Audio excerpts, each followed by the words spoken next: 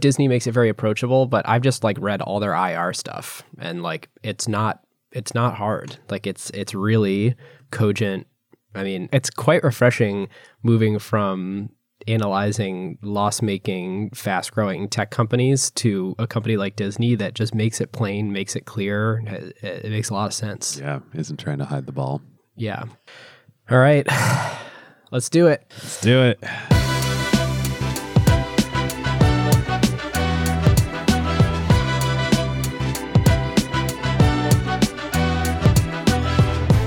Welcome to Season 5, Episode 7 of Acquired, the podcast about great technology companies and the stories behind them.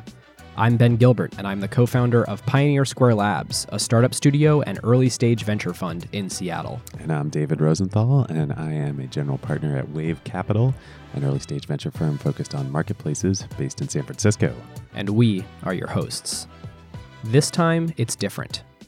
These are 4 very dangerous words that should set off an alarm every time you hear them. Bob Iger, the CEO of Disney, is trying to achieve the pipe dream of what has failed so many times before in the media industry, combining content and distribution under one roof. It has been tragic before, famously with AOL Time Warner and recently being tried with Comcast, NBC Universal, and AT&T Time Warner. But Disney has to compete against digital disruptors like Netflix, who have successfully built their own distribution and content in-house. So here we are, 1 week after the ambitious launch of Disney Plus, where Disney will try to attempt the multi-year mission to do just that, transform their business, not just to make great content and capitalize on the intellectual property through parks, licensing, and merchandise, but to be the distribution of that content as well, directly to consumers. Or another way to frame it, Bob Iger just kicked off one of the most ambitious attempts to buck the innovator's dilemma of all time, compromising hundreds of millions of dollars in guaranteed revenue from keeping their content on Netflix and others in hopes of capturing the long-term asset of a direct connection with their fans. It is no understatement to tell you that David and I are absolutely giddy to dive into this episode and are hot off of reading Iger's fantastic book, The Ride of a Lifetime. Are we ever? I have one question for you, though, Ben. Uh-oh. Have you watched The Mandalorian yet? I have. What are your thoughts? Well, no spoilers, and I do think... No spoilers.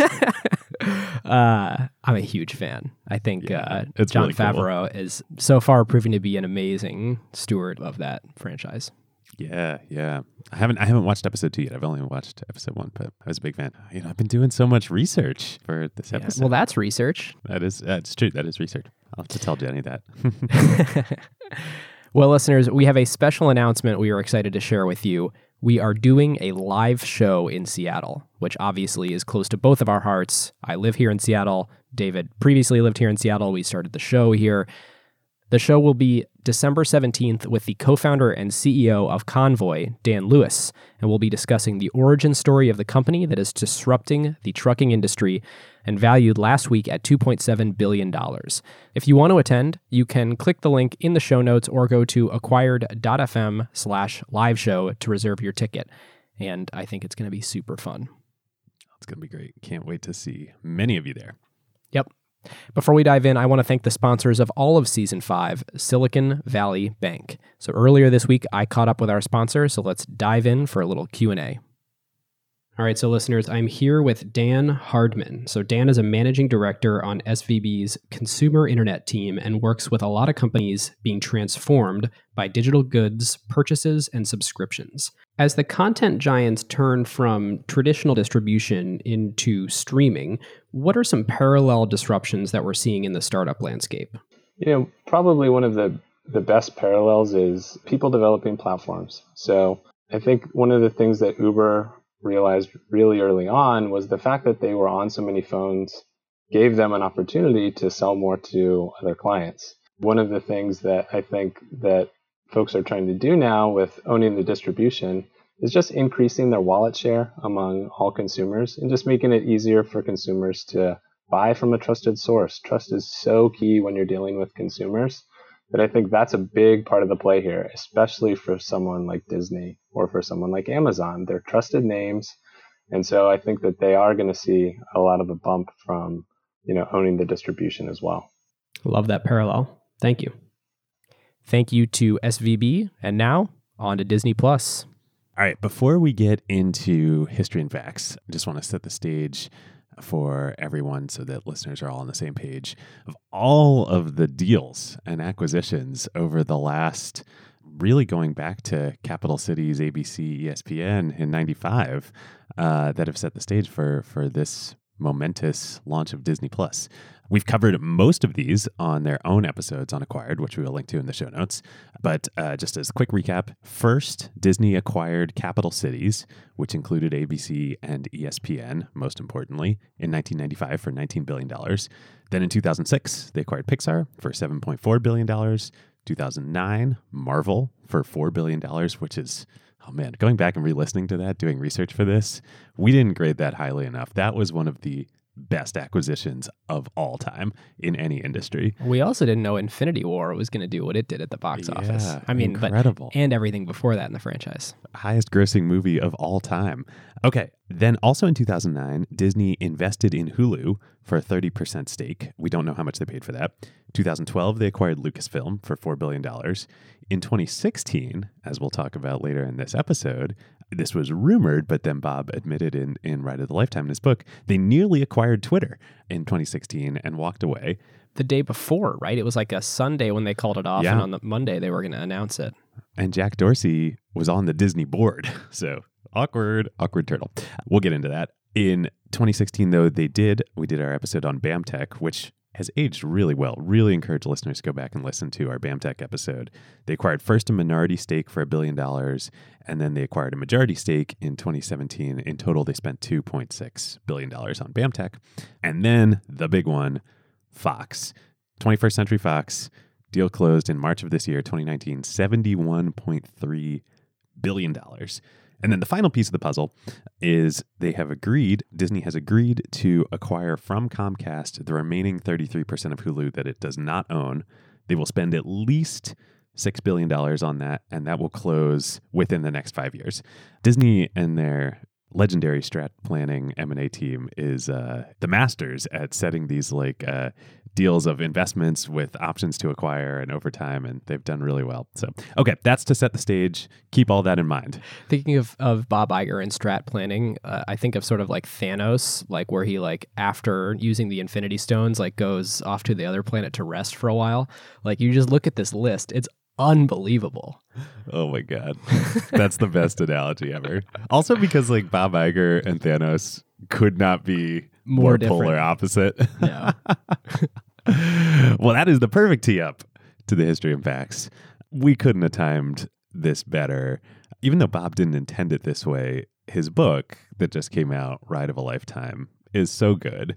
Everybody should go buy it, read it, listen to it, whatever you need to do. This is one of the best business books. It's right up there with Shoot Dog that have come out in the last 10 years.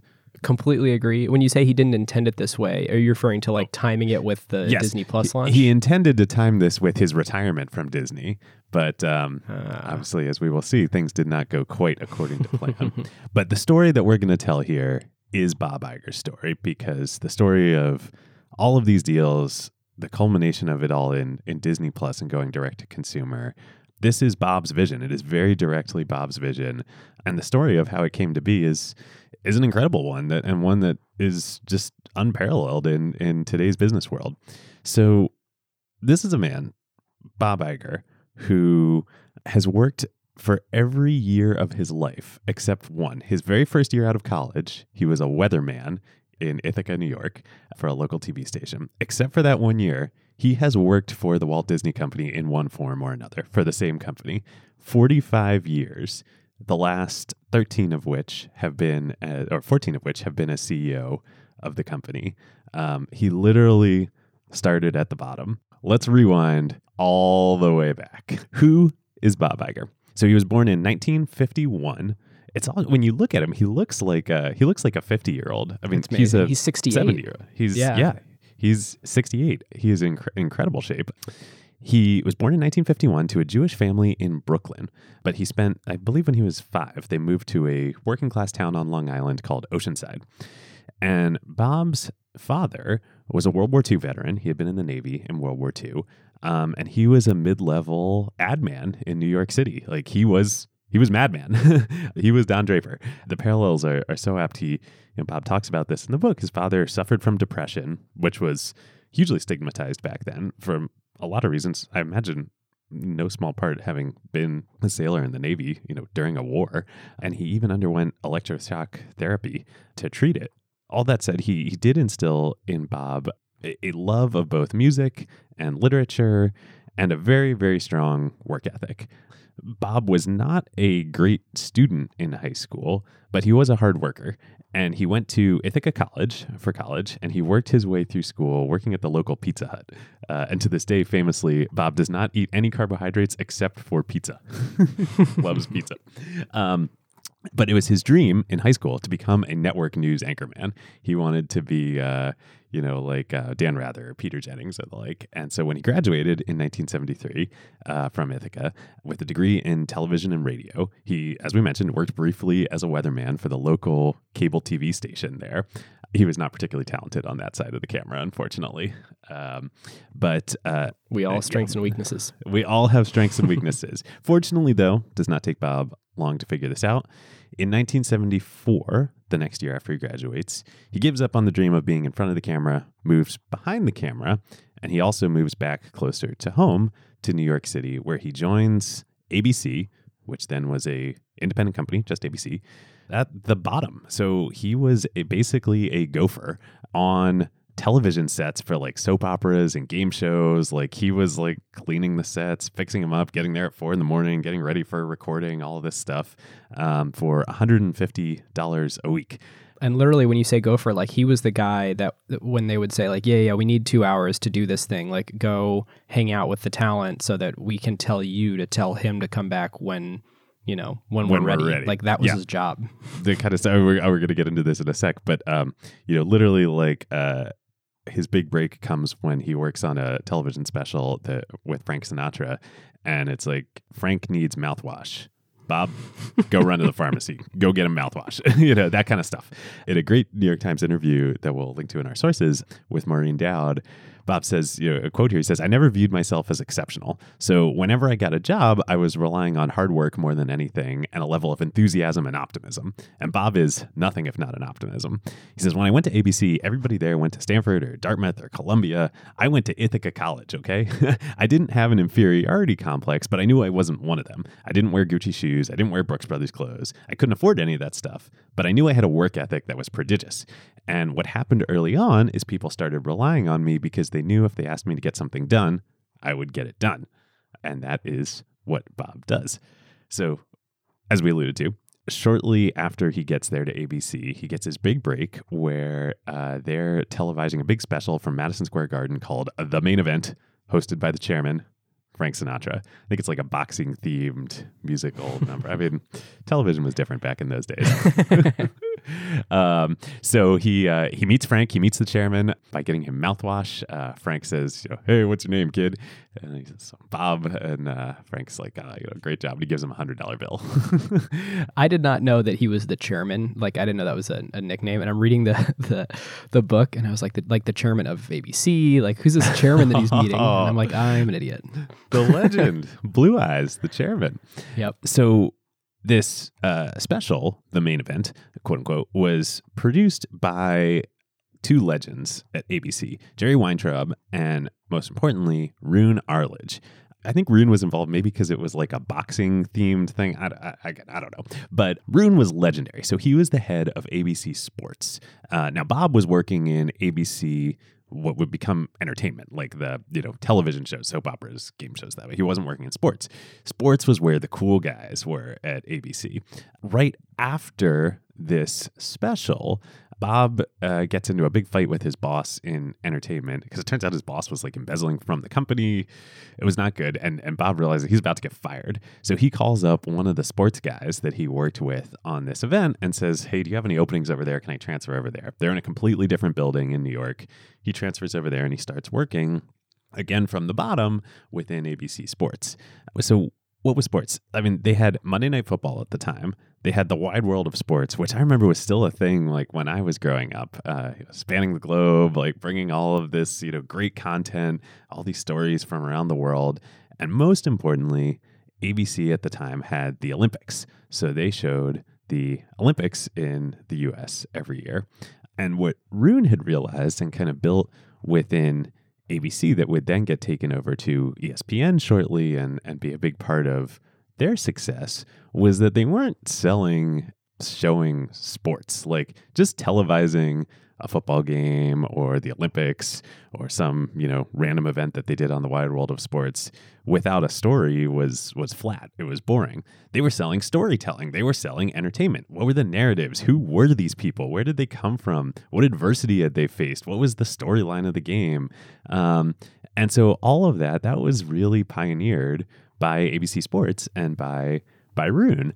David, we probably could have saved ourselves a lot of time if we had done this episode like 3.5 years ago, because I feel like it took us like 3 years to figure out, the reason people like Acquired is not, let's do an audio discounted cash flow and figure out if that acquisition makes sense financially 5 years from now. It's the stories behind the deals. And exactly. I think Roone hit this thing that it's only recently occurred to me that everything is storytelling. I obviously work on a lot of pitch decks, and human beings absorb information best through story. It's a multi-billion-dollar realization that Roone had that would sort of play out over the next several years, that this is the way to build enduring fanhood.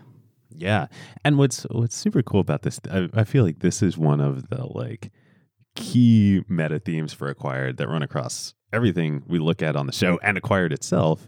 I mean, I'm thinking about Sequoia and Don Valentine. Hopefully many of you have gone and watched on YouTube the talk he gave at Stanford. He says in there, the most important thing is storytelling. Money flows as a result of the stories. If you can't tell a story, you are not going to raise money.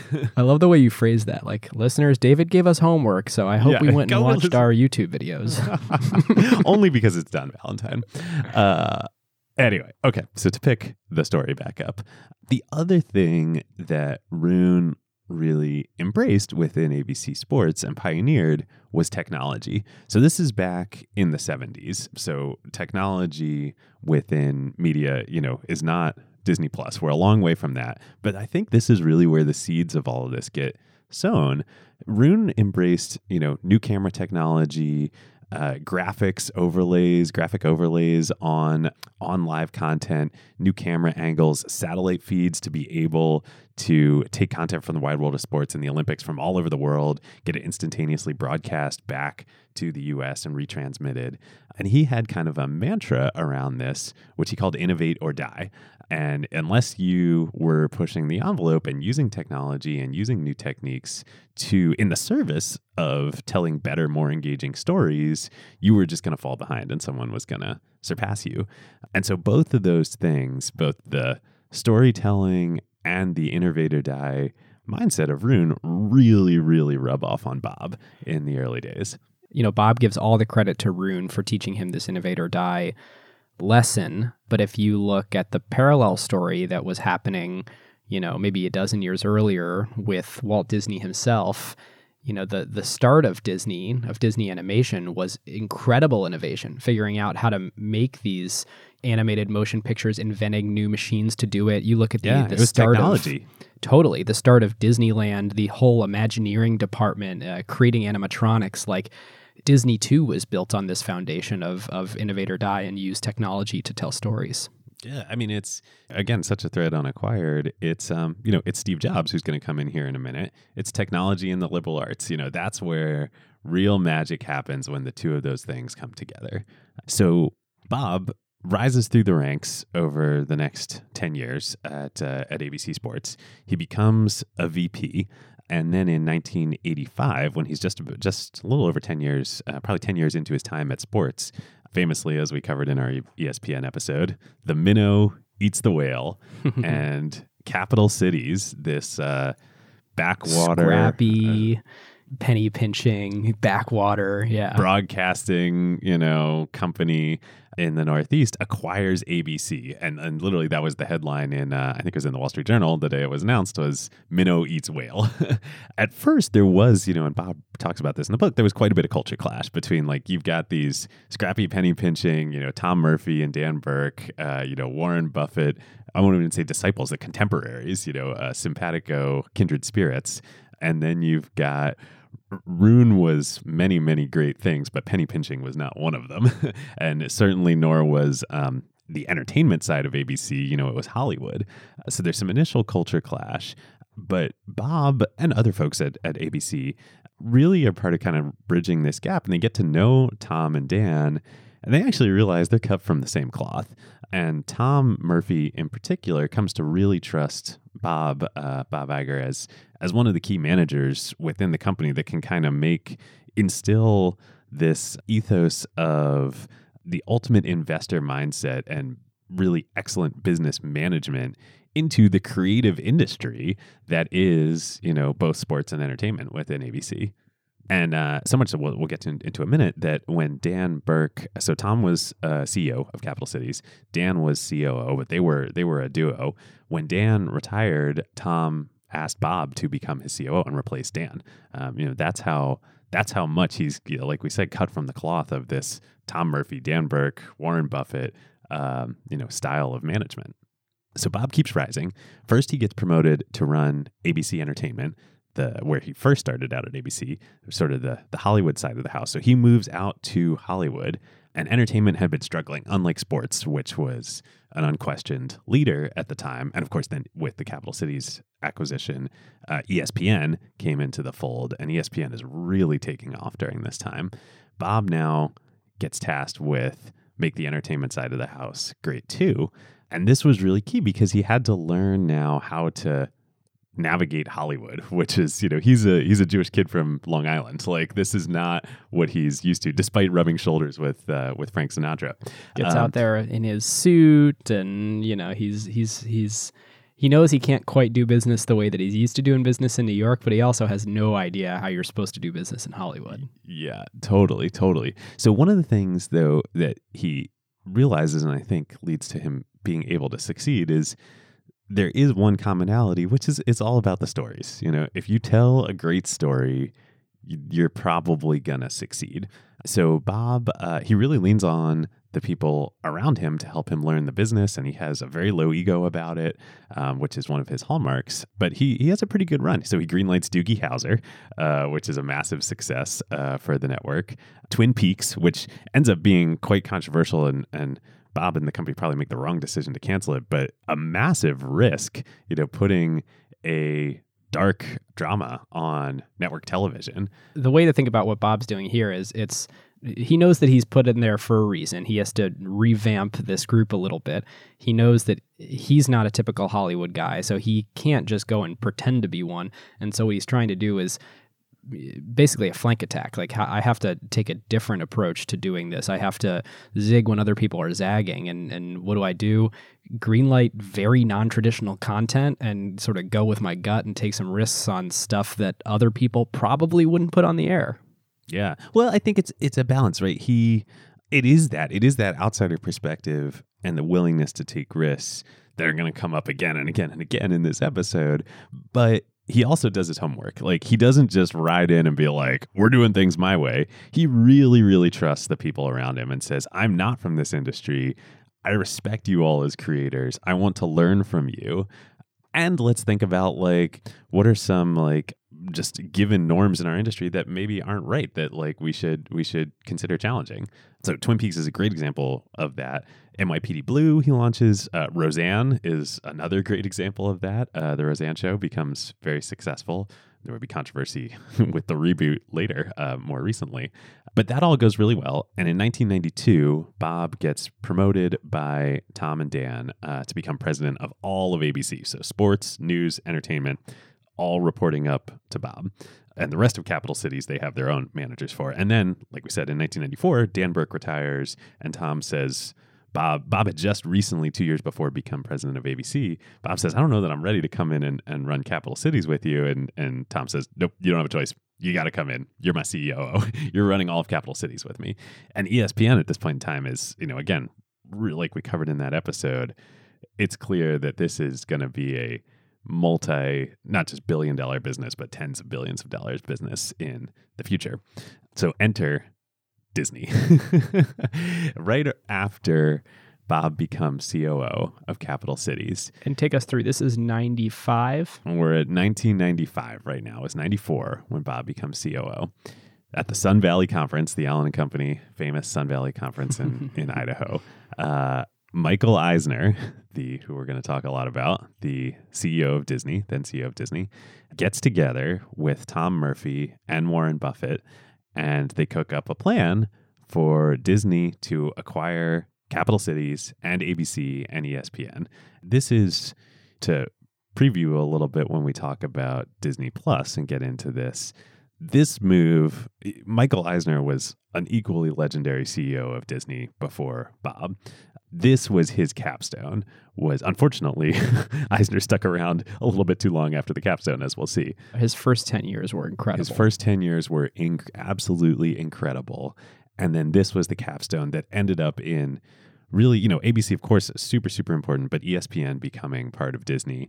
And for many years, again, I remember we talked about this on the episode when I was a media investment banker right out of college in New York, covering Disney, people just basically discounted everything else within Disney, the animation, the parks, the studios, everything, to basically zero. And it was just this company is ESPN. It is that powerful. It is the most profitable by a million miles cable network and content provider in all of America. Yeah, and to contextualize that for listeners, every single person who is paying for cable in the United States and is getting ESPN, ESPN2, and the rest of the stuff that comes with it, the sports stuff, is paying about $9 directly to ESPN of whatever the bundle price is, $40-$50. It's crazy when you think about, let's say it's $50. And let's say they're making they're 2xing the COGS, or their cost of goods sold, of the actual channels. So $9 of the $25 for all of those channels are just going to ESPN. Yeah.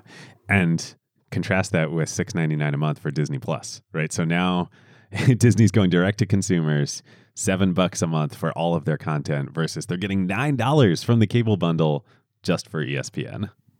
Yep. Yeah. Wild. Okay.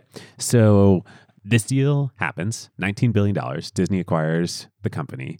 And actually a super key part of the deal, a sticking point for Disney and for Michael Eisner, was he was not going to go through with the deal unless Bob committed to running ABC for at least 5 years after the acquisition. He was worried about Bob leaving, and it was like a non-negotiable point, and actually held up the closing of the deal, which is kind of amazing. Eisner, to rewind back to him a little bit, he's quite an interesting character.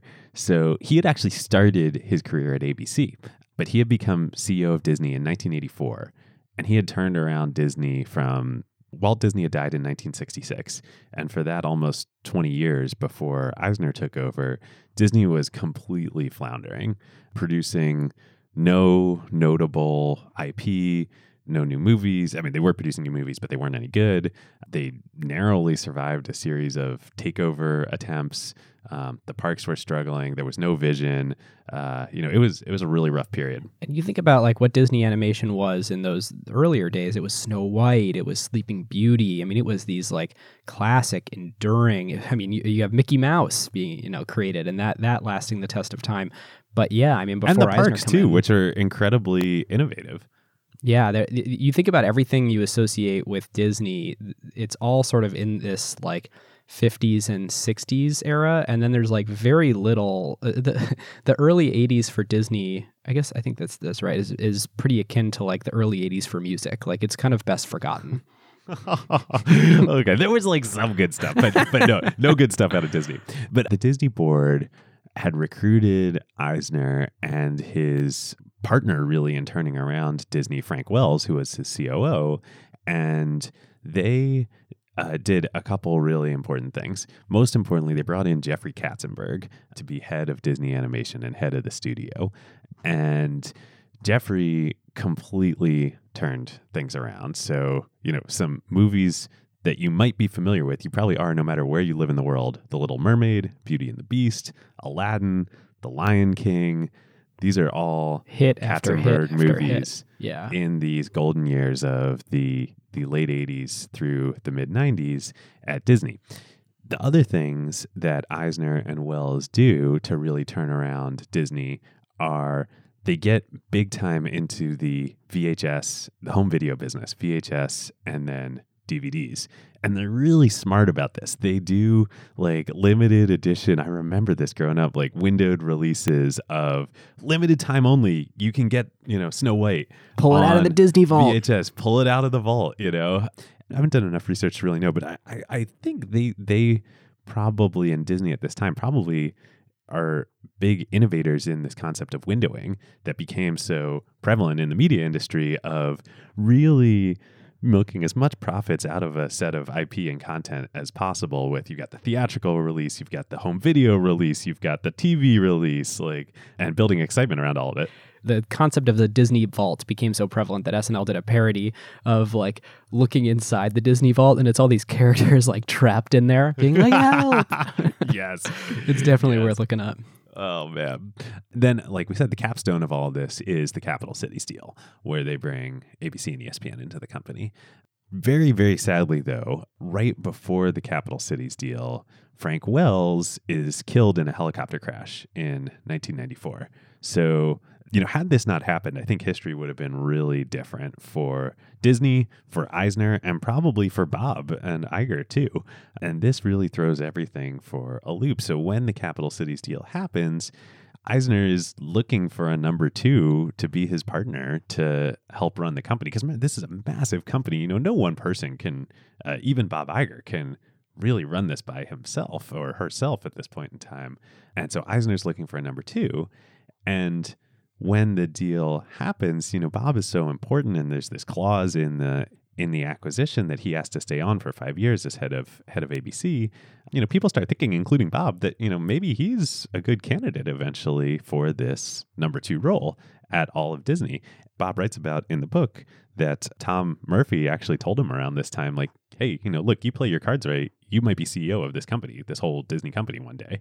And indeed, that would be true. The path is not quite straight to get there, though.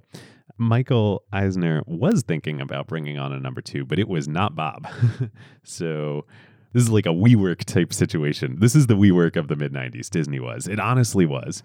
Not to just totally keep dunking on WeWork here on Acquired, but this was all over the news and all over America. What a disaster this was. Eisner brings in super agent Michael Ovitz to become his number two. A clear COO candidate, the clear choice. What do you want in a really operationally strong person to help you run a large, recently combined business? Someone who's basically never managed people.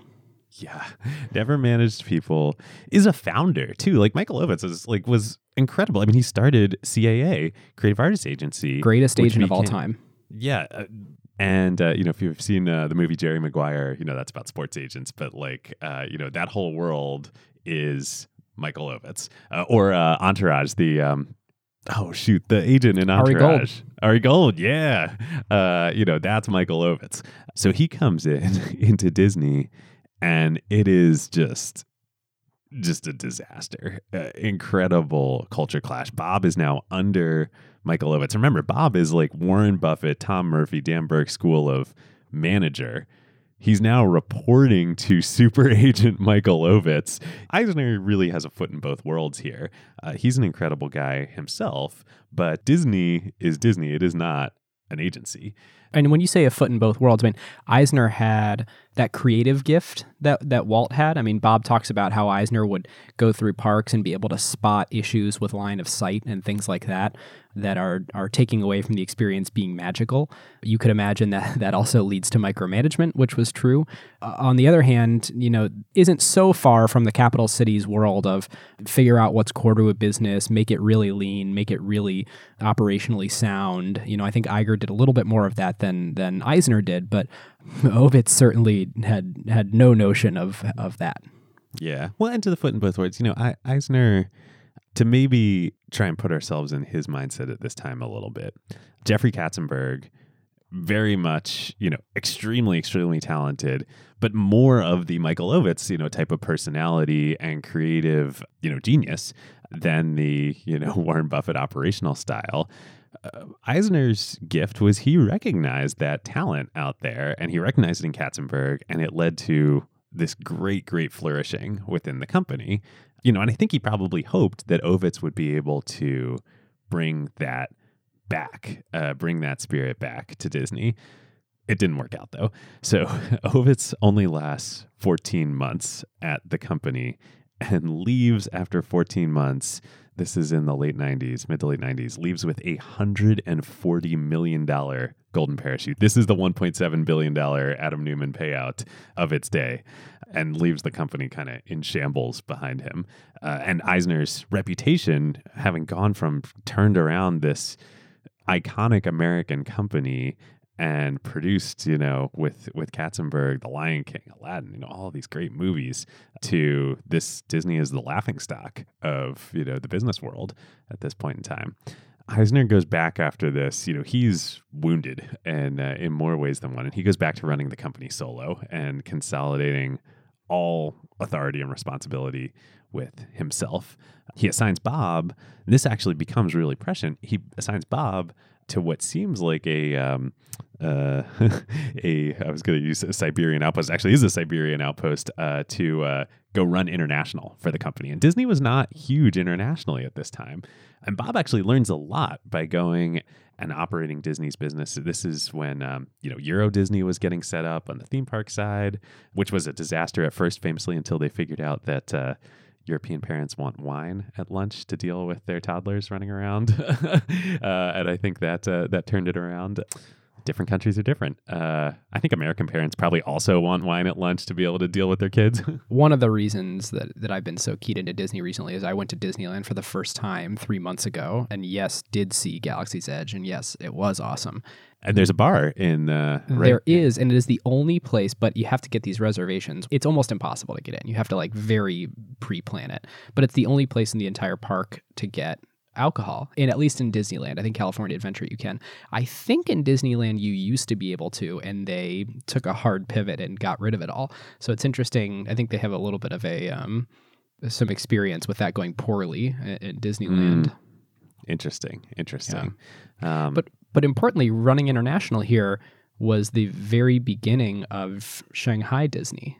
Yeah, which would become one of Bob's, we're not going to talk about as much on this episode, but another marquee project for him over his whole career at the company and his tenure as CEO was opening up China to Disney from, content, obviously, but also theme parks. Right. And the crazy thing is thinking about the timeline of that. So that started when Bob went to run international here in this time frame we're talking about. In the late 90s. It opened in the last few years. Yeah. Was it 2018? 2017? 2017 or 2018 when Disneyland Shanghai opened. An incredibly long project. So Bob does very well running international. And in addition, he's still running ABC as well. And so finally, in January of 2000, Eisner does promote Bob to COO. He kind of has to at this point in time. Board is sort of like keeping him at arm's length. You're sort of my number two, but you're not actually my number two. And the board is really starting to get really upset with Michael at this point in time after especially all these around succession planning. What's the plan, dude? You're not doing that great, and even if you were, it would be nice to know where we're going after you. Yeah, you've been here a long time. Anyway, so Bob finally does become COO, but still all is really, really not well. And the biggest problem that's going on at Disney at this point in time, despite all this drama and personnel stuff, is animation. And there's a saying within Disney that we're going to talk about a number of times over this next bit here, which I think goes all the way back to Walt of as animation goes, so goes the company. Animation, and what animation really means, got to remember at this point in time, Disney doesn't have Star Wars. It doesn't have Marvel. It has, some live action. One of the other really smart things Touchstone Pictures. Right. One of the other really smart things that Eisner and Wells did was they acquired Miramax. That gave Disney an adult film, not an adult film, a film studio capability targeted at grown-ups, not just kids. Although Disney movies are for grown-ups too, which is the beauty of them. But anyway, animation was the core of the IP generation that flowed through Walt Disney's beautiful flywheel that we've talked about on a few episodes here. We'll link to again in the show notes. Back in the early days of the Walt Disney Company, Walt illustrated this flywheel. It's like an Amazon flywheel. It's the original one of how Disney's business model works. And at the core of it all is animation. And animation means the generation of intellectual property and content and characters. And that flows into movies, television, publications, theme parks, characters, visits, consumer products, all of this. But without the life cycle of constantly inventing new and refreshing old IP, that all starts to break down. Dave and I have revered the Disney flywheel diagram and talked about it, I think, at length on many episodes. And I actually looked at it the other day to prep for this and started thinking about it more. And one thing that I thought about was, sure, the film IP powers the parks, and the parks make people want to buy merch, and owning the merch makes you want to watch the movies again and go see the sequels. But like, how does it actually shake out financially? And looking at the income statement for Disney, that if you think about the year that ended this last September, this is pretty counterintuitive. So studio entertainment did about $11 billion in revenue, but parks, experiences, products, licensing, that sort of thing did over $26 billion. And that's pretty similar to what the media networks division did. That's largely ESPN. And so when you think about it, like, sure, the movies are a big, great business on their own. And of course, this includes Lucasfilm and Star Wars and all that at $11 billion. But more than twice as big is how they sort of monetize in a down funnel way of that seed that they've planted with the audience of, hey, you should engage with us in these other ways. That is what really makes Disney special and is Disney's moat and is the reason why we talk about it so much on this show. There are lots of other media companies out there. There's 21st Century Fox, which we'll talk about. There's Time Warner. There's, plenty of others. But nobody else has this ability to take $11 billion in film revenue and add an additional $26 billion in flywheel revenue around it. To give you a sense of how bad things were, oh man, I remember this. This was dark. Here's a sampling of Disney animation movies that come out during this time. You ready for this, Ben? Yeah, I'm glad you're sitting down. Tarzan, Dinosaur, Atlantis, Treasure Planet. Remember Treasure Planet? Oh, yeah. No. Yeah. Or yes. I mean, I remember hearing of Treasure Planet. Like these were, yeah. Brother Bear. Is this the Emperor's New Groove? Yeah, The Emperor's New Groove. That was probably one of the more successful ones during this time. Things are dark. So the flywheel really starts breaking down. Like parks are down, like everything's bad.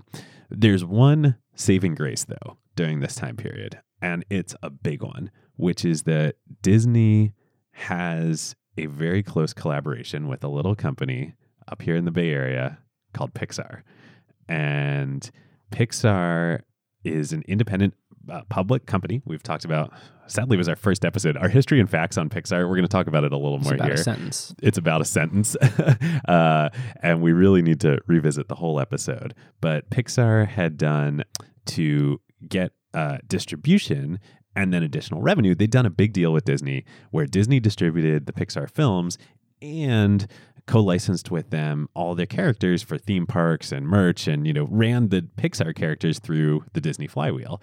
And the movies and the content that Pixar, has always produced, but was producing during this time was, Toy Story. The very first one was Toy Story. The very first one was Toy Story. Toy Story 2, A Bug's Life, Monsters, Inc., The Incredibles. Compare that to Tarzan. And so this was really keeping the Disney flywheel afloat, was this second party IP that was flowing through it from Pixar. Even Finding Nemo was pre-acquisition. I don't recall if it was or wasn't. Yeah. Okay. Yeah. That definitely was pre-acquisition. Yeah. The acquisition was 2006. So unfortunately, and this was the last straw for Eisner.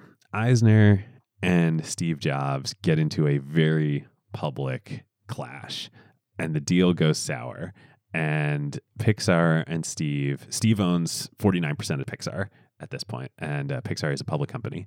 Pixar announces that they're going to walk from the Disney deal at the end of their original 3-movie contract. Steve Jobs publicly, he's already come back to Apple at this point. He started his reascendancy. The iPad, the iMac, the iPod have happened. He is incredibly well-respected business person. And remember, the narrative around Disney has been, this is WeWork, and he calls Disney completely mismanaged and basically a dead company. The really interesting thing here, though, to come back to technology, and this will, to bring it back to Disney Plus, Disney, the content and the creative side of the house was a mess, but also the technology side of the house was a mess. Again, it was always new technology that was driving Disney animation, and they had just completely stagnated, and Pixar was the one that had taken the lead here.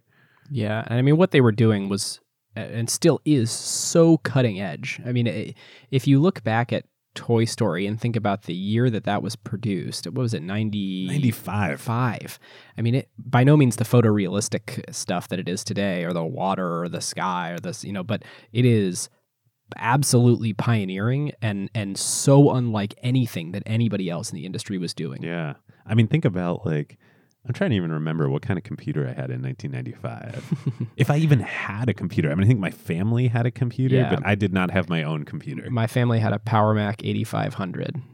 This is the Motorola, Motorola chip that Max ran on for a while. I don't know how to compare that in megahertz or anything, but it was. And slow. here's Pixar making Toy Story.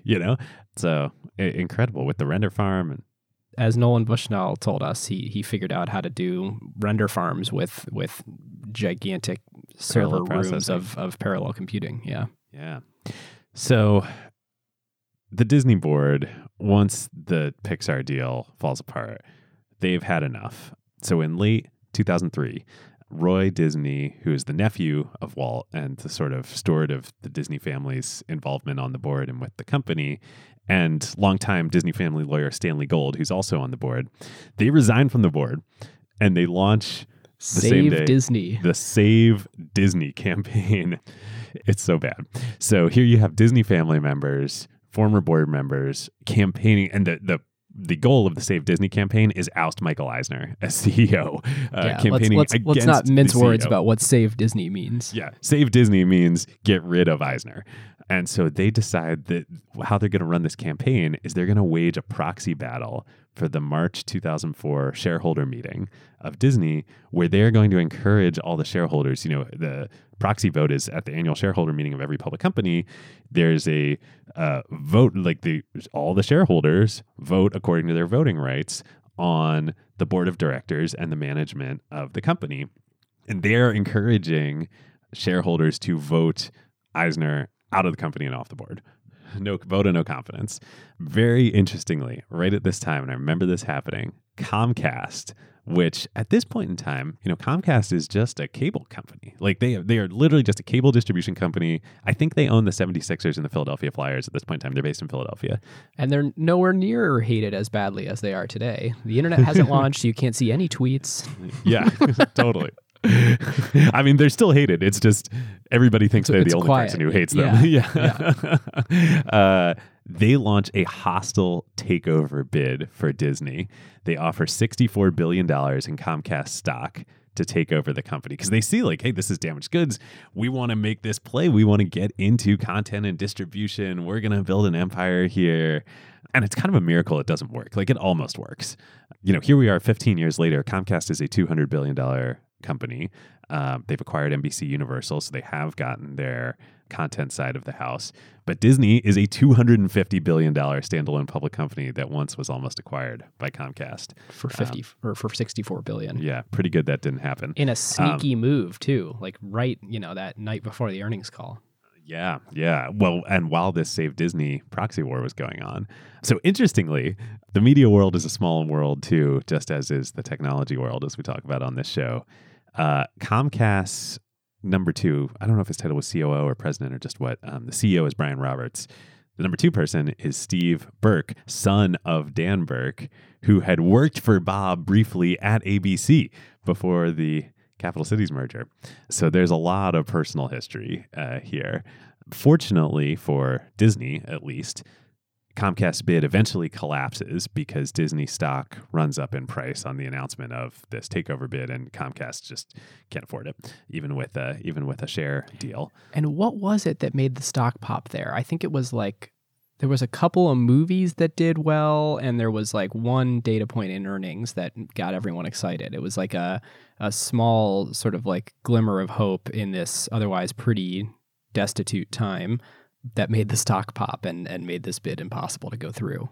Yeah, I mean, it really was. I haven't said this in a while. It was history turning on a knife point. The bid collapses, but the shareholder meeting still has to happen in March, and an astounding 43% of Disney shareholders vote no confidence in Eisner at this shareholder meeting. Like, that's insane. That never happens. Yeah, whenever I get those things in the mail, I'm always like, ha ha ha, like I could have anything to do with this decision. Yeah. So in the immediate aftermath, literally that night, the Disney board meets and they strip Eisner of his chairman title. So he was chairman and CEO. So he's no longer chairman of the board. And he announces that he's going to step down from the company at the end of his contract, which expires in 2006. He would end up leaving earlier, but that's really a sad kind of ignominious, end for. It's an example of somebody staying too long. Again, his first 10 years within the company were amazing, but the second 10 were terrible. So the board runs a search for a new CEO, and Bob Iger is the only internal candidate, but it's a super uphill battle. Like, he's the COO to Michael Eisner through all of these disasters. So nobody believes he's actually going to get the job. They're looking at all sorts of external candidates. Interestingly, the front runner external candidate is Meg Whitman, who started her career within Disney. Which is the craziest thing I learned in this research. Of course, we know Meg Whitman as Meg Whitman for America or Meg Whitman of eBay. What's she CEO of now? HP, right? She was CEO of HP. Now she's CEO of Quibi. Bring it all that's full right. circle. Yeah. But she started her freaking career in Disney's strategic planning. Yep. As did so many people. Jeff Jordan, who went on to become CEO of OpenTable and now is... was general partner for many years, and now is just promoted to co-managing partner of Andreessen Horowitz, board member at many great companies, including Airbnb. Michael Deering, great seed stage investor that we look up to a lot here at Wave. Many great folks have come out of Disney strat planning. Crazy. All right, so you got Iger here, this guy that let all the bad things happen as COO. Come on, this was on your watch. Yeah. Like, why are you CEO of this company? Why should you be CEO material? And this is where Bob comes up with the plan. So we're now in 2004, 2005. Bob comes up with the plan that ends in Disney Plus. And he says he realizes that both to get the job as CEO, he has to distance himself from Michael.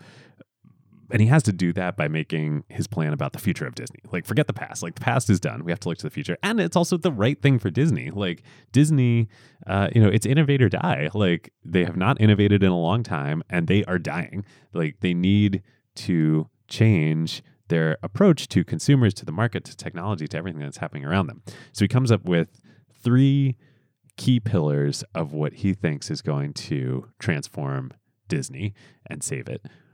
1, make high quality content. And importantly, that's content of all types, not just animation, but it has to be extremely high quality. And we're going to quote from him in the book on his 3 points here, because I think they're just super cogently and eloquently laid out. And again, remember, this is 15 years ago he laid these out. And importantly, branded content that we own, that can be enduring franchises, that will enable the rest of the Disney flywheel to spin. Yeah. So he says, we needed to devote most of our time and capital to the creation of high-quality branded content, as he said, in an age where more and more quote-unquote content was being created and distributed. We needed to bet on the fact that quality will matter more and more. It wasn't enough to create lots of content. There are lots of people creating lots of content, including like YouTube and UGC, just creating like tons and tons of content, some of which is great. It wasn't even enough to create lots of good content. With an explosion of choice, consumers needed an ability to make decisions about how to spend their time and money. Great brands would become even more powerful tools for guiding consumer behavior, they believed. And that was just like so spot on and not obvious at the time. Like, YouTube is about to get started here. Web 2.0 is happening. Flickr is out there. Like UGC, everybody's like UGC. It's not obvious that the future is actually doubling down on professional, super high quality content. It's very interesting, and I think we see this trend in a lot of ways where you sort of are, as the long tail starts to exist, and actually I think this is right around that time that the long tail book came out, there's two different strategies and two different playbooks to run. One is enable the long tail, which means that you create these smaller affinity groups around really niche things that go super deep, like the Acquireds of the world and the 700,000 podcasts that are out there. And then at the head of the curve, if you're going to be one of the few that wins there, you need to run a very different strategy to say, hey, this is the pillars. Like, these are the things that America is going to galvanize around. Yeah, not just America, but the world, which we'll get into in a second. It's Avengers Endgame. I think Bob and Disney, I think they appreciate UGC and they appreciate all the technology companies and innovation and everything that's happened over the ensuing 15 years. But it's an and, it's like there's YouTube and there's Netflix. Right, but they're Plus, inherently not that. Like Disney, it's partially why the Twitter deal fell apart. I mean, I think when they really looked at it, they were like, boy, all this like user creates, granted there's all these risks and stuff involved in it because people are tweeting all the stuff that they're tweeting, but like it's not actually what we do. We create content. Yeah. Okay, so number two eventually becomes, I think, the most important of these 3 points is invest in technology. Rewind back to this point in time, and I remember it being in a media investment banker at this time. Media companies were hating on technology companies. Like, we'd just come out of the Napster era, and now all of the movie studios are worried about like the same thing's going to happen with video that happened to music, and YouTube's going to kill us, and like there's all this pirated content, and like it's all just crap, and we hate these people. Bob instead says we needed to embrace technology to the fullest extent. First, by using it to enable the creation of higher quality products like Pixar, and then to reach more consumers in more modern, more relevant ways. From the earliest Disney years under Walt, technology was always viewed as a powerful storytelling tool. Now it was time to double down on our commitment to doing the same thing. It was also becoming clear that while we were still and would remain primarily a content creator, the day would come when modern distribution would be an essential means of maintaining brand relevance, Disney Plus. Unless consumers had the ability to consume our content in more user-friendly, more mobile, more digital ways, our relevance would be challenged. Again, this is such a change. Like, remember the Disney Vault? Like, Eisner era Disney was all about protecting the content, limiting consumers' access, only, opening the vault at very, specific moments of time. And then ESPN, back to, getting $9 a month from the cable providers. This is like super revolutionary here that Bob is espousing. He's saying like, nope, we're eventually going to get rid of all that. Yeah, and he didn't say it in so many words until like August of 2017. There was definitely this working to use technology both for creating better content and enabling better distribution. But I think the whole industry for a while thought that meant things like, when things like Netflix emerge, we will be okay putting our stuff there. I don't think anyone thought that it meant what ultimately happened with Disney Plus. Yeah. I think publicly, I think that's true. But I think it's a little unclear from the book. But I think this was part of this original presentation to the board, was he knew that like the day was coming when just like giving the, Netflix didn't even exist yet, but giving the equivalent of Netflix the right, like where they had to own it themselves. And so the mindset of starting to build towards that, started with Bob becoming CEO. And then the third point was grow globally. Again, it's hard to like remember now. I mean, actually for our international audience, it's probably easy to remember. Disney, for all the IP of Disney, and especially now Marvel and Star Wars, have universal worldwide appeal in every country and culture. Disney wasn't that back then. It was an American company, like they had Euro Disney, but and made no more obvious than by when you go to Disneyland and you walk around and you're like, oh my God, I'm in like the epicenter of Americana. Like this is like the most glorified county fair I've ever been to. It sort of exudes 1950s Americanism. Main Street USA and all that. So this was the third pillar of Bob's strategy was, and he'd seen this, I think, from his time running international, like, hey, guess what? There are a lot more people out there who don't live in America than do. And by the way, that's an emerging middle class in huge countries elsewhere. Yeah. So he presents this vision to the board, and it's really compelling. It's a brutal process, but through this vision, he's able to overcome. Honestly, like there was no way he was going to get this job without something really compelling. And in fact, he talks about in the book, he had breakfast with Jeffrey Katzenberg during this process, and Katzenberg told him, is like, dude, your career is done. He basically tells him to write up a resume. He tells him to start doing community service to rehabilitate his image. And not that even just do community service, that's great. But oof. It's so bad that Bob has he has an anxiety attack he takes his son to a Clippers game. He thinks he's having a heart attack and he's about to die. It's just a brutal process. There's one management lesson in here. I know we're talking about the book a lot, but it obviously informs so much of this and is really tremendous. At the end of the book, he compiles a bunch of his leadership lessons learned.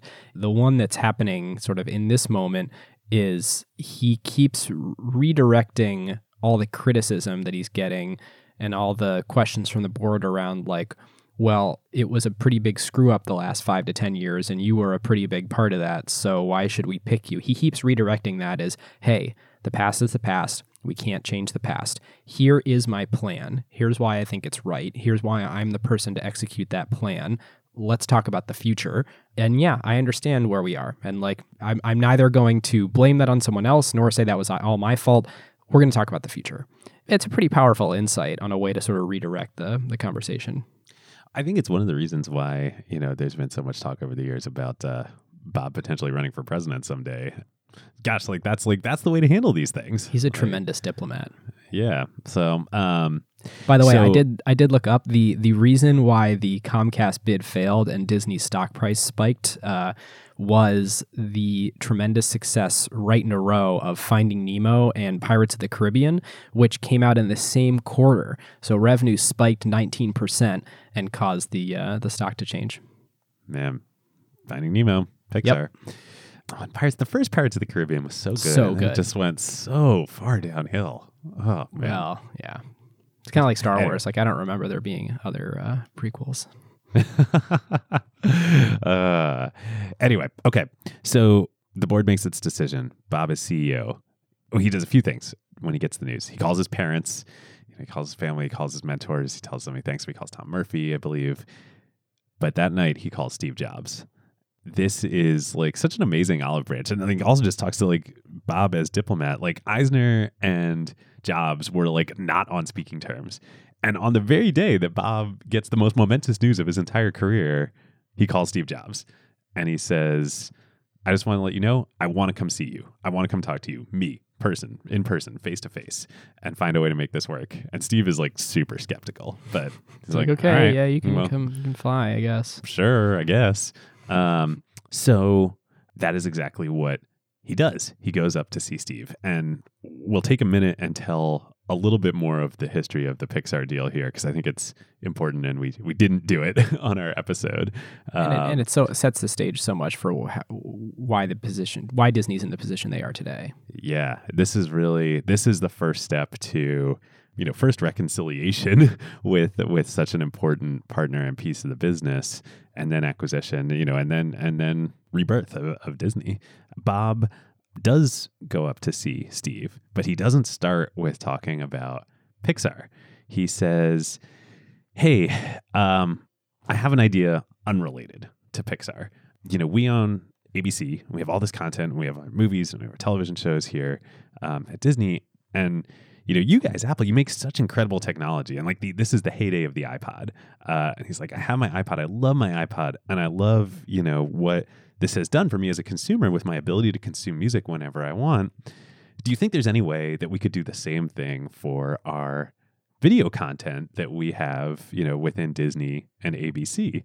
And again, remember, all the media company executives at this point in time are like, tech is evil. They're going to pirate all our stuff. And Bob is extending this huge olive branch to Steve. And Steve's like, I have something I want to show you.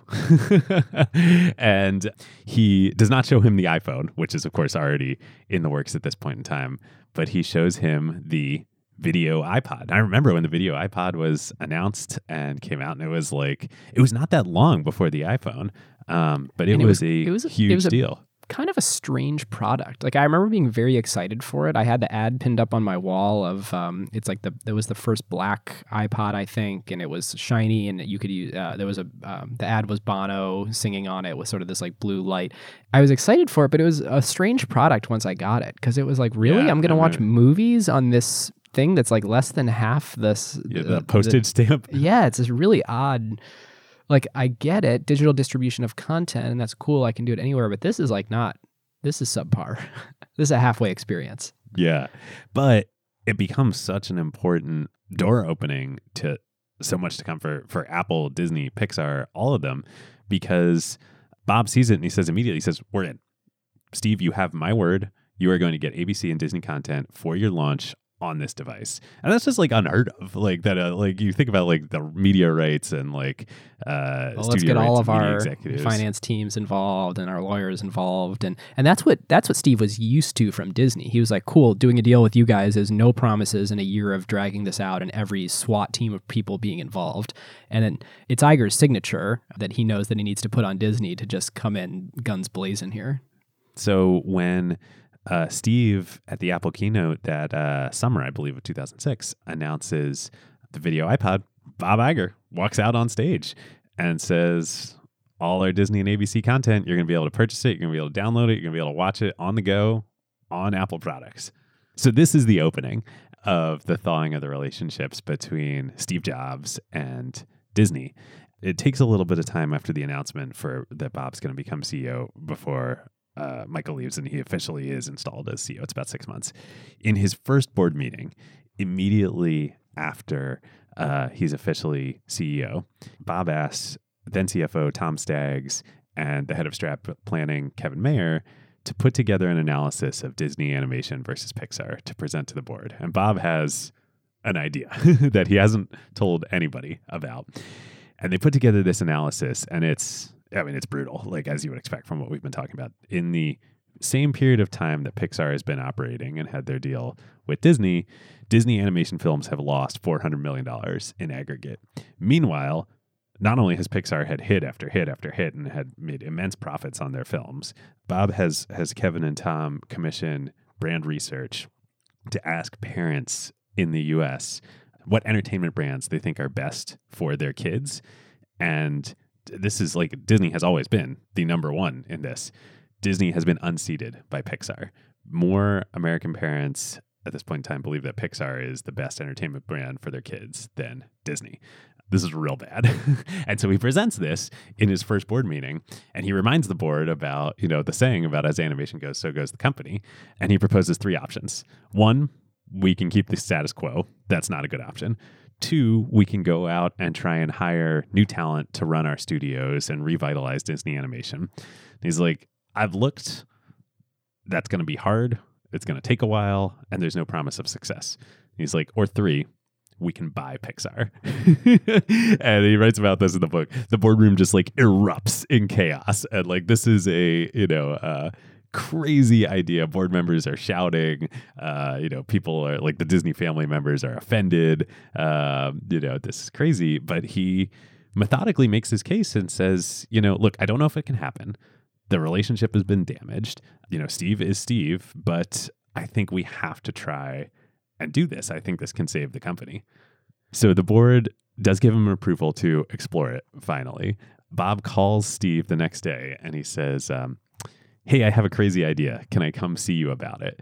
I just love this. He writes in the book, he says, I didn't yet fully appreciate just how much Steve liked radical ideas. Tell me now, he said.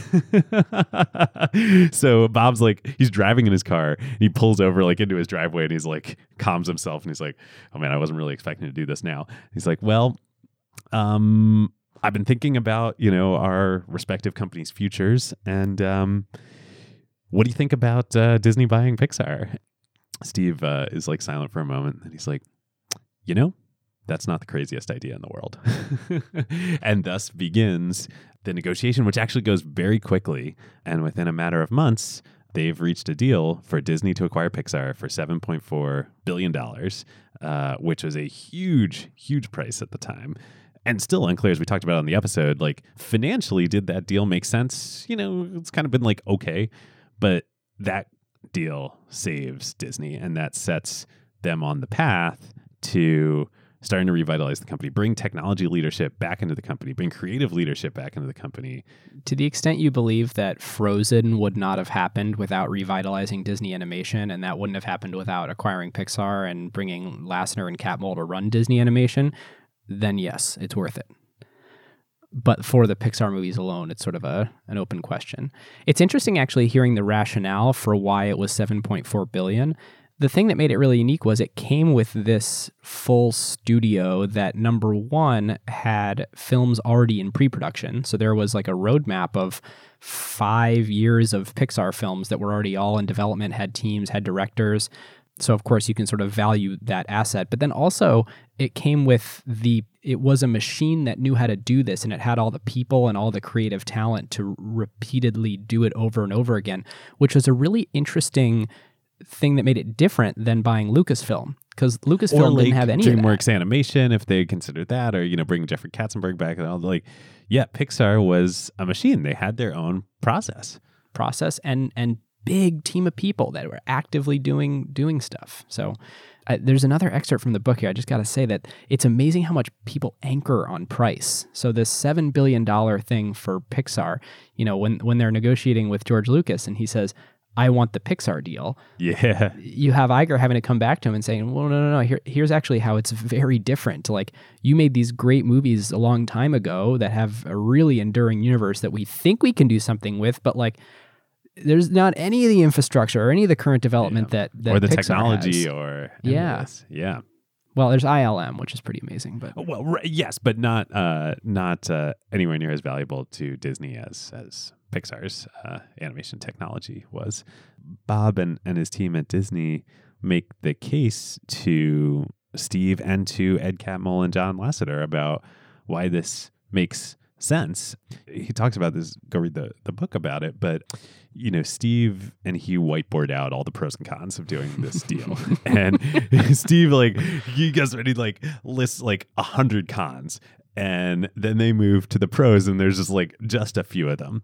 But they're pretty big pros. And so the specific pros are for Disney, Pixar and John and Ed can save Disney Animation. They can bring the process, they can bring the talent, they can bring the technology, keep Pixar separate, but revitalize Disney Animation. 2, Disney gets full access to the IP of all the Pixar characters and the perpetuity of all the content in the pipeline.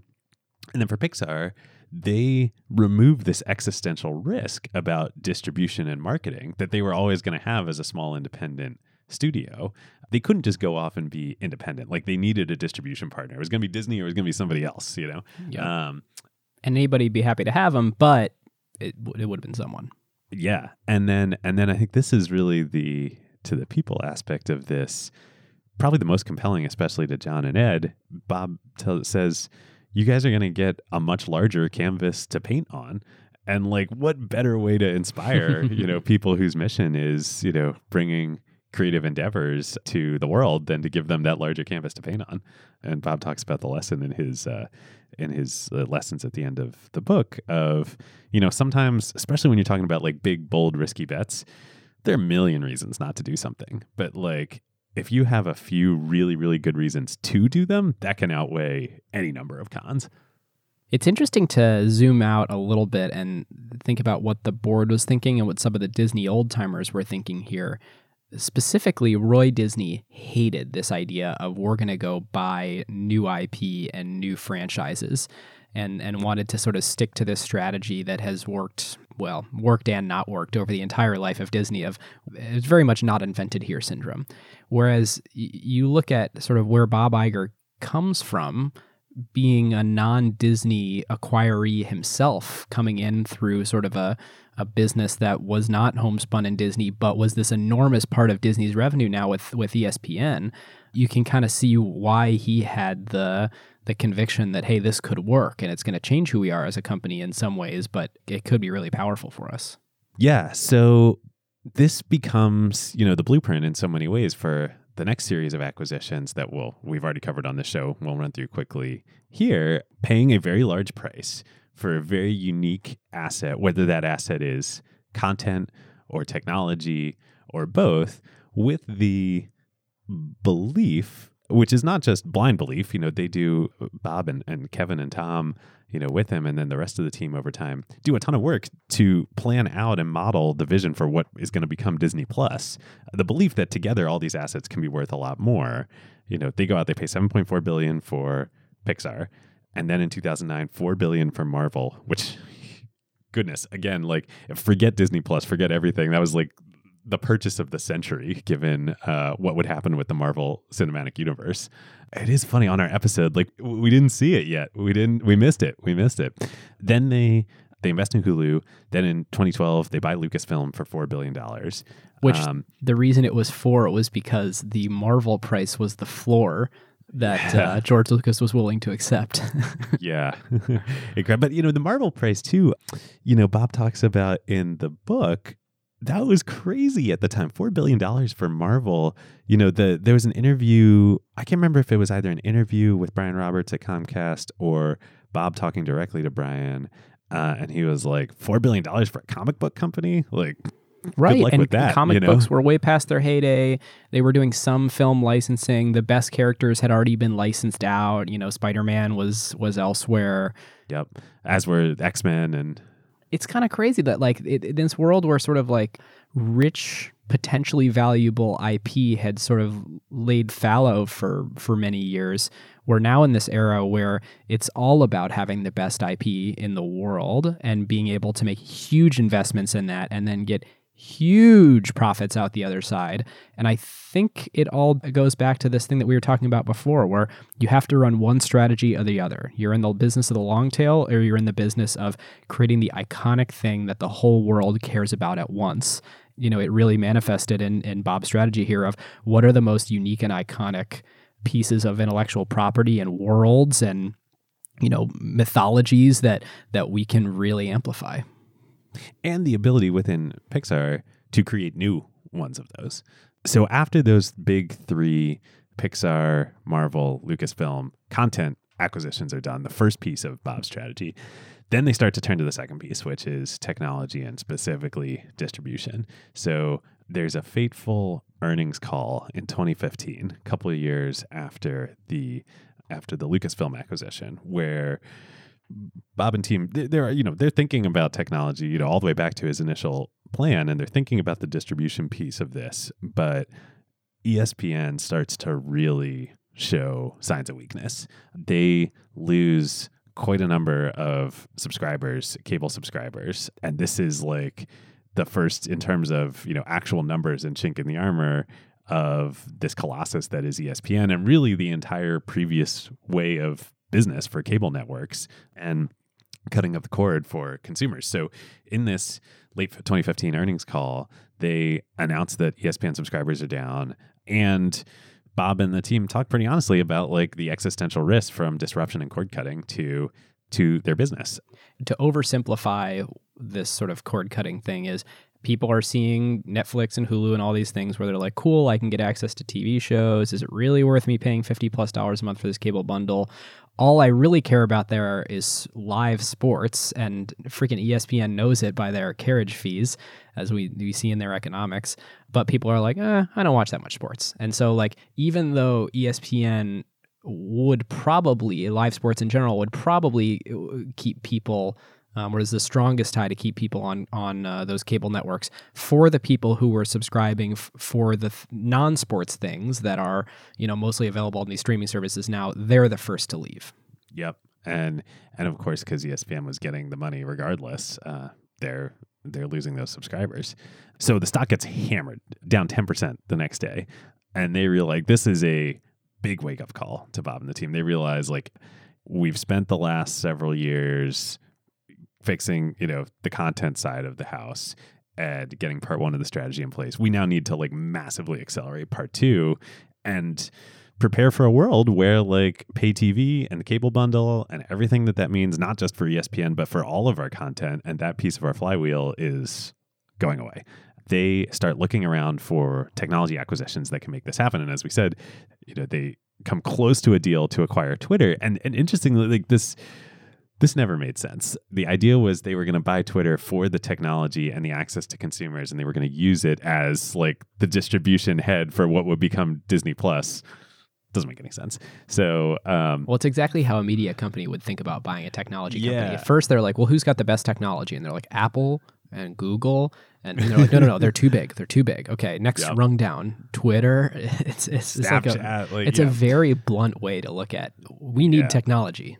Bob talks about the deal falling apart because of the UGC content issues and the free speech issues and the hate speech on Twitter and all that. And I'm sure that was part of it. But honestly, the deal just also didn't make any sense. And so what they do instead, as we talked about in our BAMTech episode, makes so much more sense, is they invest in and then they acquire BAMTech, which is just a technology provider and the best in the business, other than Netflix, of delivering streaming content, both for live sports and for, they're powering HBO Now, and for services like, entertainment content services like Netflix, like Disney Plus, like all of these into the company. Yeah, and in Twitter, I mean, well, I think this is my biggest thing that I want to talk about in Playbook is sort of the vertical versus horizontal conflict, where like if you're buying a business that already serves a bunch of other customers and has a bunch of other stuff that they do, buying them to just do your vertical thing would be tricky. Like on Twitter, what are they going to stop it from being Twitter so that they could make it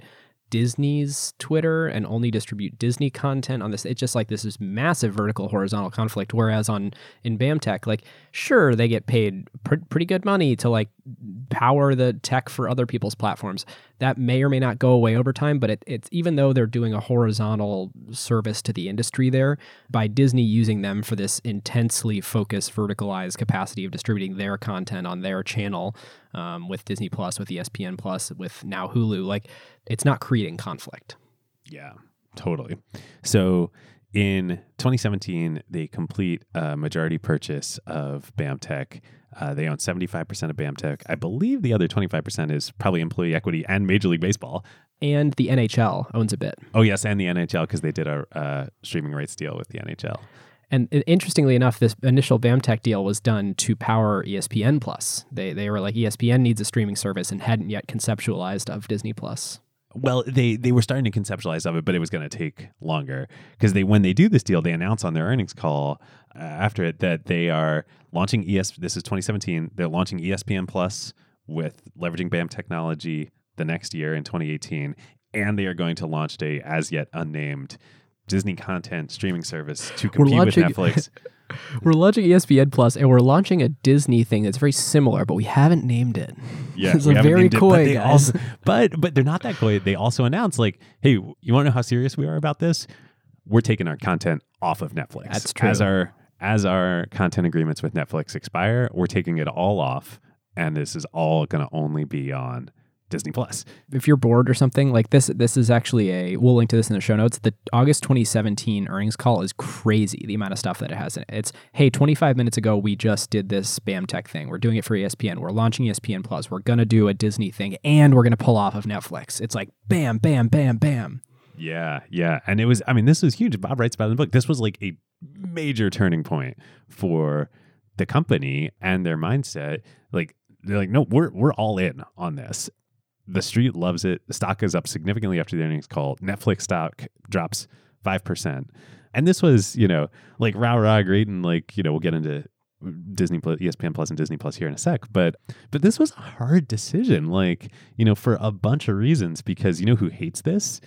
Disney's pay TV partners, like, the cable companies and the satellite companies that Disney's basically saying like, hey, in the future, we're going to end around you guys. And like, you all sort of like knew it was coming, but like, nope, it's happening, Yeah, you're our most important partners now, but we did just announce that we have a 20-year vision to not be, or a 5-year vision to not be. Yeah.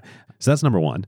Number two, Netflix, again, Disney's a huge company, but the rights money that they're getting from Netflix, hundreds of millions of dollars a year, that is pure marginal profit to Disney. Like, it doesn't cost them anything. They've already produced this content. They're just leveraging that content through an additional distribution channel. They're just getting pure cash flow margin from Netflix, and they're cutting that off.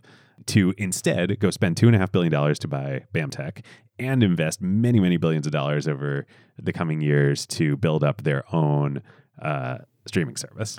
Yeah, it's interesting to think about. One of the reasons why the innovator's dilemma is typically so unavoidable is because you can't, especially as a public company, get the leeway that you need from your shareholders to do something really risky that's going to take a really long time and it's going to cost you a ton of profit in the near term. And so this really is like hundreds of millions of dollars of pure profit that they're just like foregoing for 5 years, for years to come here.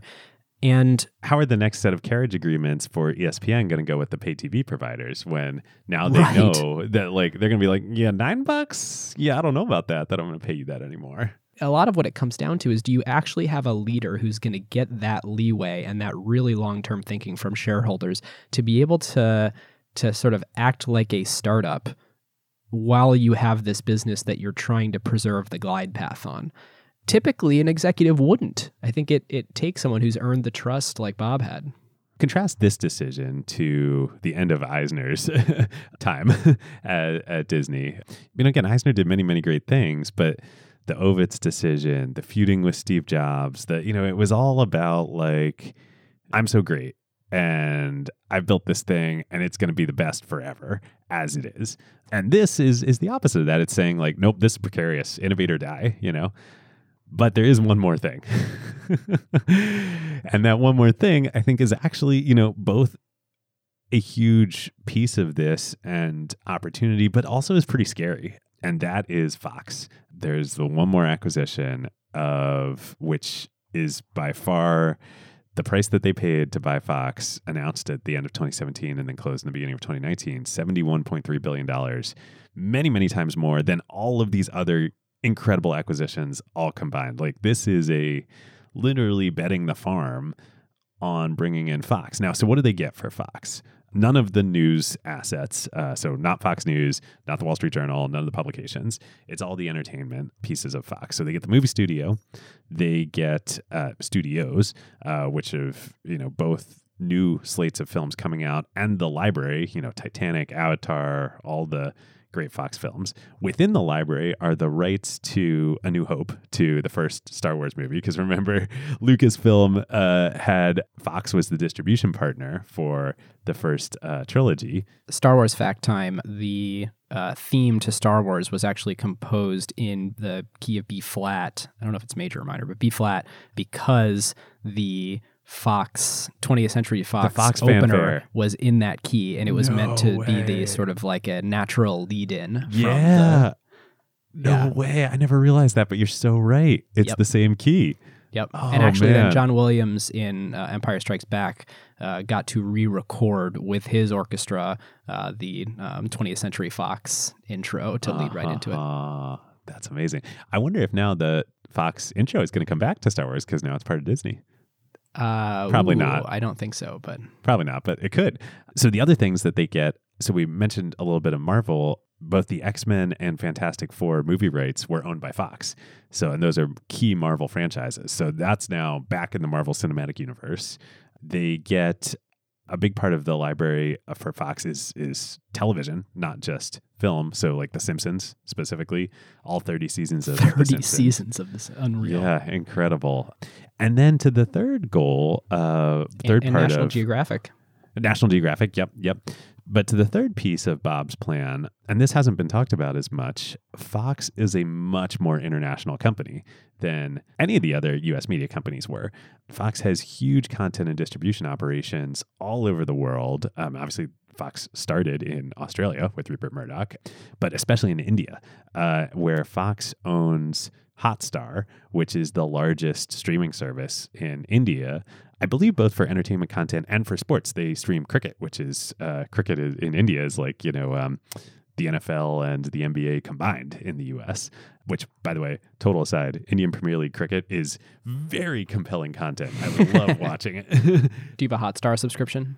No, but maybe with Disney Plus, I might now. They're getting a lot here, but $71.3 billion is a huge, huge price tag. And that was bid up from like 58, right? 52.4 was the initial agreement. And then Comcast, the old, I feel like Comcast and Carl Icahn need to like do something together. We need to have Brian Roberts and actually we should have Steve Burke on the show. That would be amazing. Steve, if you're listening, open invitation. Both you and Carl, we'd love to have you at any point in time. But yeah, it gets bid up to $71.3 billion. And, so the thing that I wonder with that is, I'm curious what you think, Ben, like this actually is a kind of different thing than the marquee acquisitions that have really made Bob's career. Yeah, I don't look at this as an IP acquisition or a franchise acquisition in the way that those other big three were. I mean, this to me it's kind of more distribution than it is content. Well, I think so here's my bull and bear case, just to pull it forward quickly. The bull case is they're launching Disney Plus. And Bob talks about it. This is the stated strategy. And they want Disney Plus and the whole, ESPN Plus and all that to be in the future a viable competitor to Netflix and ultimately dethrone Netflix. And so like Disney has all of this great content, but it's just Disney content. Like, does Disney plus all of this Fox content, is that enough now? And they make all of that exclusive to their streaming services and not on Netflix. Is that enough to really dethrone Netflix? Yeah, actually, you're right. If I should walk back my it's mostly distribution thing. I think you're right, because one of the things I've been struggling with actually about Disney Plus is on December 27th, the last episode of season 1 of The Mandalorian is going to end. Will people stay subscribed? Like, are they gonna, what's next? And I think they've got plans to do 10 movies over the next 2 years and all these different TV shows, but like, people are hungry for lots of content. And does Disney actually have enough content and development to make this really compelling in the early days? Maybe Disney plus Fox over the next 2-3 years can make it something that feels really full and rich. That's the stated, reason for doing this. I think the scary thing though is like, is this Bob and Disney, falling victim to some of the things that brought down Michael of empire building and the overreach in the Greek tragedy. The overreach, yeah, like and just reflected in the deal and the purchase price, right? Like the initial negotiated deal for $52 billion. Bidding that up to $71 billion. Like, and Bob talks about in the book, like he felt like he needed to come in with a quote unquote knockout punch to get Comcast out and get Fox. Is that really the right thing? Did they really pay the right price for this? So. Or could they have continued their march of acquiring different franchises for $1 billion here, $1 billion there, and come up with enough content to. And it's not just enough content. It has to be the best content in the world that is the most celebrated and content that the world feels the most emotion around. It has to be that content. And the teams and talent to continue to keep that content fresh. They've already talked about that the state of the studio and the slate of films for Fox that they acquired is not in as good a shape as they thought it was. So, I think it's an open question. My bet is it will prove to be a generally good decision, although the $71 billion will look like a too high of a price tag. Yeah. I mean, I think that's probably fair. Well, let's put a bow on Disney Plus, and then we can come back to analysis and grading. So one thing I wanted to point out here, so there's, first I want to make this point. So Bob talks about how after the Fox deal got done, he stood in front of a whiteboard to sort of come up with a reorganization of the company. What does a modern media company look like? From 2005 to 2018, he said, this is the only time I've stood at a whiteboard since 2005 with Steve Jobs. I don't know if that's hyperbole in the book or if I just fundamentally do not understand the job of a global Fortune 50 CEO, that this is not in their workflow at all. But I was like, whoa, that's a long time before whiteboarding something out. It's very different than my day-to-day. And so he talks about how he's whiteboarding out sort of this organizational structure for the combined company where you have a separation from technology from content. And you sort of have this physical goods thing as well. But think about technology and content, where technology is in charge of distribution and monetization, and content is just in charge of content. And I found myself sort of like laughing while reading this, because that is the traditional newspaper's organizational structure from way back when. Like, keep the journalists doing their journalist thing. Don't bother them with this business model thing that these ad sales guys have to do over here. That fell apart in the era of the internet. It's just so interesting to see, like, call it bundling, unbundling, or push and pull, or TikTok, or what's old is new again. There's lots of aphorisms for it that all mean slightly different things. But in this case, it is mind-blowing to me, and I think it's going to work, that this sort of traditional newspaper org structure of separate content from the content delivery and business model around that content delivery in different organizations, that's how it's playing out. Yeah.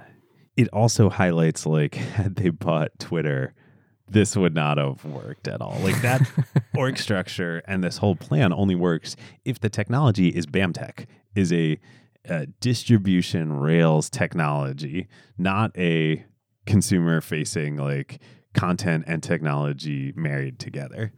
Mm-hmm. So Disney Plus, April 2019 of this year, they do a big investor day to announce Disney Plus. Kevin Mayer, the longtime head of strat planning, is now put in charge operationally of running Disney Plus, running this new segment that is the future of the company. And important to know, like, head of strat planning. So he was a deal guy. I mean, he was an analysis guy, a hard charging leader, and a deal guy, not a creative, not from the creative side of the house. Yeah. So this is his big test, and a lot of people think this is his test that if he passes it, he will be Bob's successor when Bob has announced his retirement in 2021. They announce Disney Plus, all the content on it, The Mandalorian, all the Fox content that's coming onto it, The Simpsons, National Geographic. And then they announce the price. And the crowd goes wild. $6.99 a month compared to $12.99 a month for the basic plan of Netflix. Now, of course, right now, even with all the Fox content, Disney Plus is still quite behind Netflix in terms of the amount of content that they have on there. This is a really, really bold price to go out to consumers with, and I'm sure they spent a lot of time thinking about this. But the aim is they wanted to set a price that they felt like they could get 60 to 90 million subscribers within the first 5 years. Wall Street loves it. The next day, the stock is up 11%. By the end of the month, the stock is up 30% after this announcement. Then the service finally launches last week, November 12th, 2019, my birthday. It was a nice birthday present to watch The Mandalorian. Happy birthday. Thank Watch you. the second episode. I do need to watch the second episode. And they get 10 million subscribers in the first week. We'll talk about this in the analysis, but so far, so good. First 48 hours. First 48 hours. Yeah. Do we want to talk about all the caveats right here?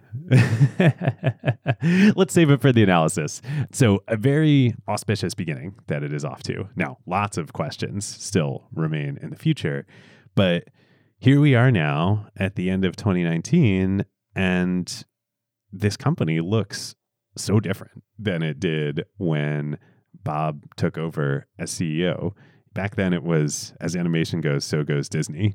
And the lion's share of the revenue and profits came from ESPN carriage and advertising affiliates, but deals, which were intermediated through pay TV providers. Best I can tell right now, I think ESPN cable affiliate fees are responsible for somewhere around 25% of Disney's revenue. Yeah. So wow. It's still a material amount in the old world. Even as we talk about betting the farm and changing the business model, like this ESPN Plus thing is not yet going well. They only have 2 million subscribers. We're over a year in. It doesn't have the content. It's not like you stop subscribing to ESPN and start subscribing to ESPN Plus. It's like sort of these. It's seriously handicapped. Yeah, seriously handicapped. So ESPN. Let's be clear on this. The affiliate fees with cable companies currently are still a juggernaut, even though they're not the entire enterprise value the way they used to be. Yeah, totally. But yeah, you look at it today and you've got revitalized animation with Pixar and Disney Animation, Frozen 2 coming out in a matter of days here. You've got the Marvel Cinematic Universe, highest grossing films of all time. You've got Lucasfilm and Star Wars and all the revitalization there. All that on the content side. Now you've got the addition of all the Fox content. And then on the distribution and technology side now, you've got not only Disney Plus, of course, but you got ESPN Plus which we should talk about a little bit, is handicap. This is, I think, one where they've not played the innovator's dilemma. I mean, they're really hamstrung here, but like the current ESPN Plus offering is just not compelling. It contains no major sports content. I think they're slow rolling that one more than they are with Disney Plus. I bet it will continue to be hamstrung until that 25%. And again, I'm ballparking there. It's not an actual number, or it's my best guess by running some numbers. Until that comes down to 15, 10%, until like it really wanes off, I don't think we're going to see them throwing, their, Sports Center football and NBA and NFL and Sports Center on there. True. But it is set up to do that once that threshold gets crossed. They have the technology in place to do it.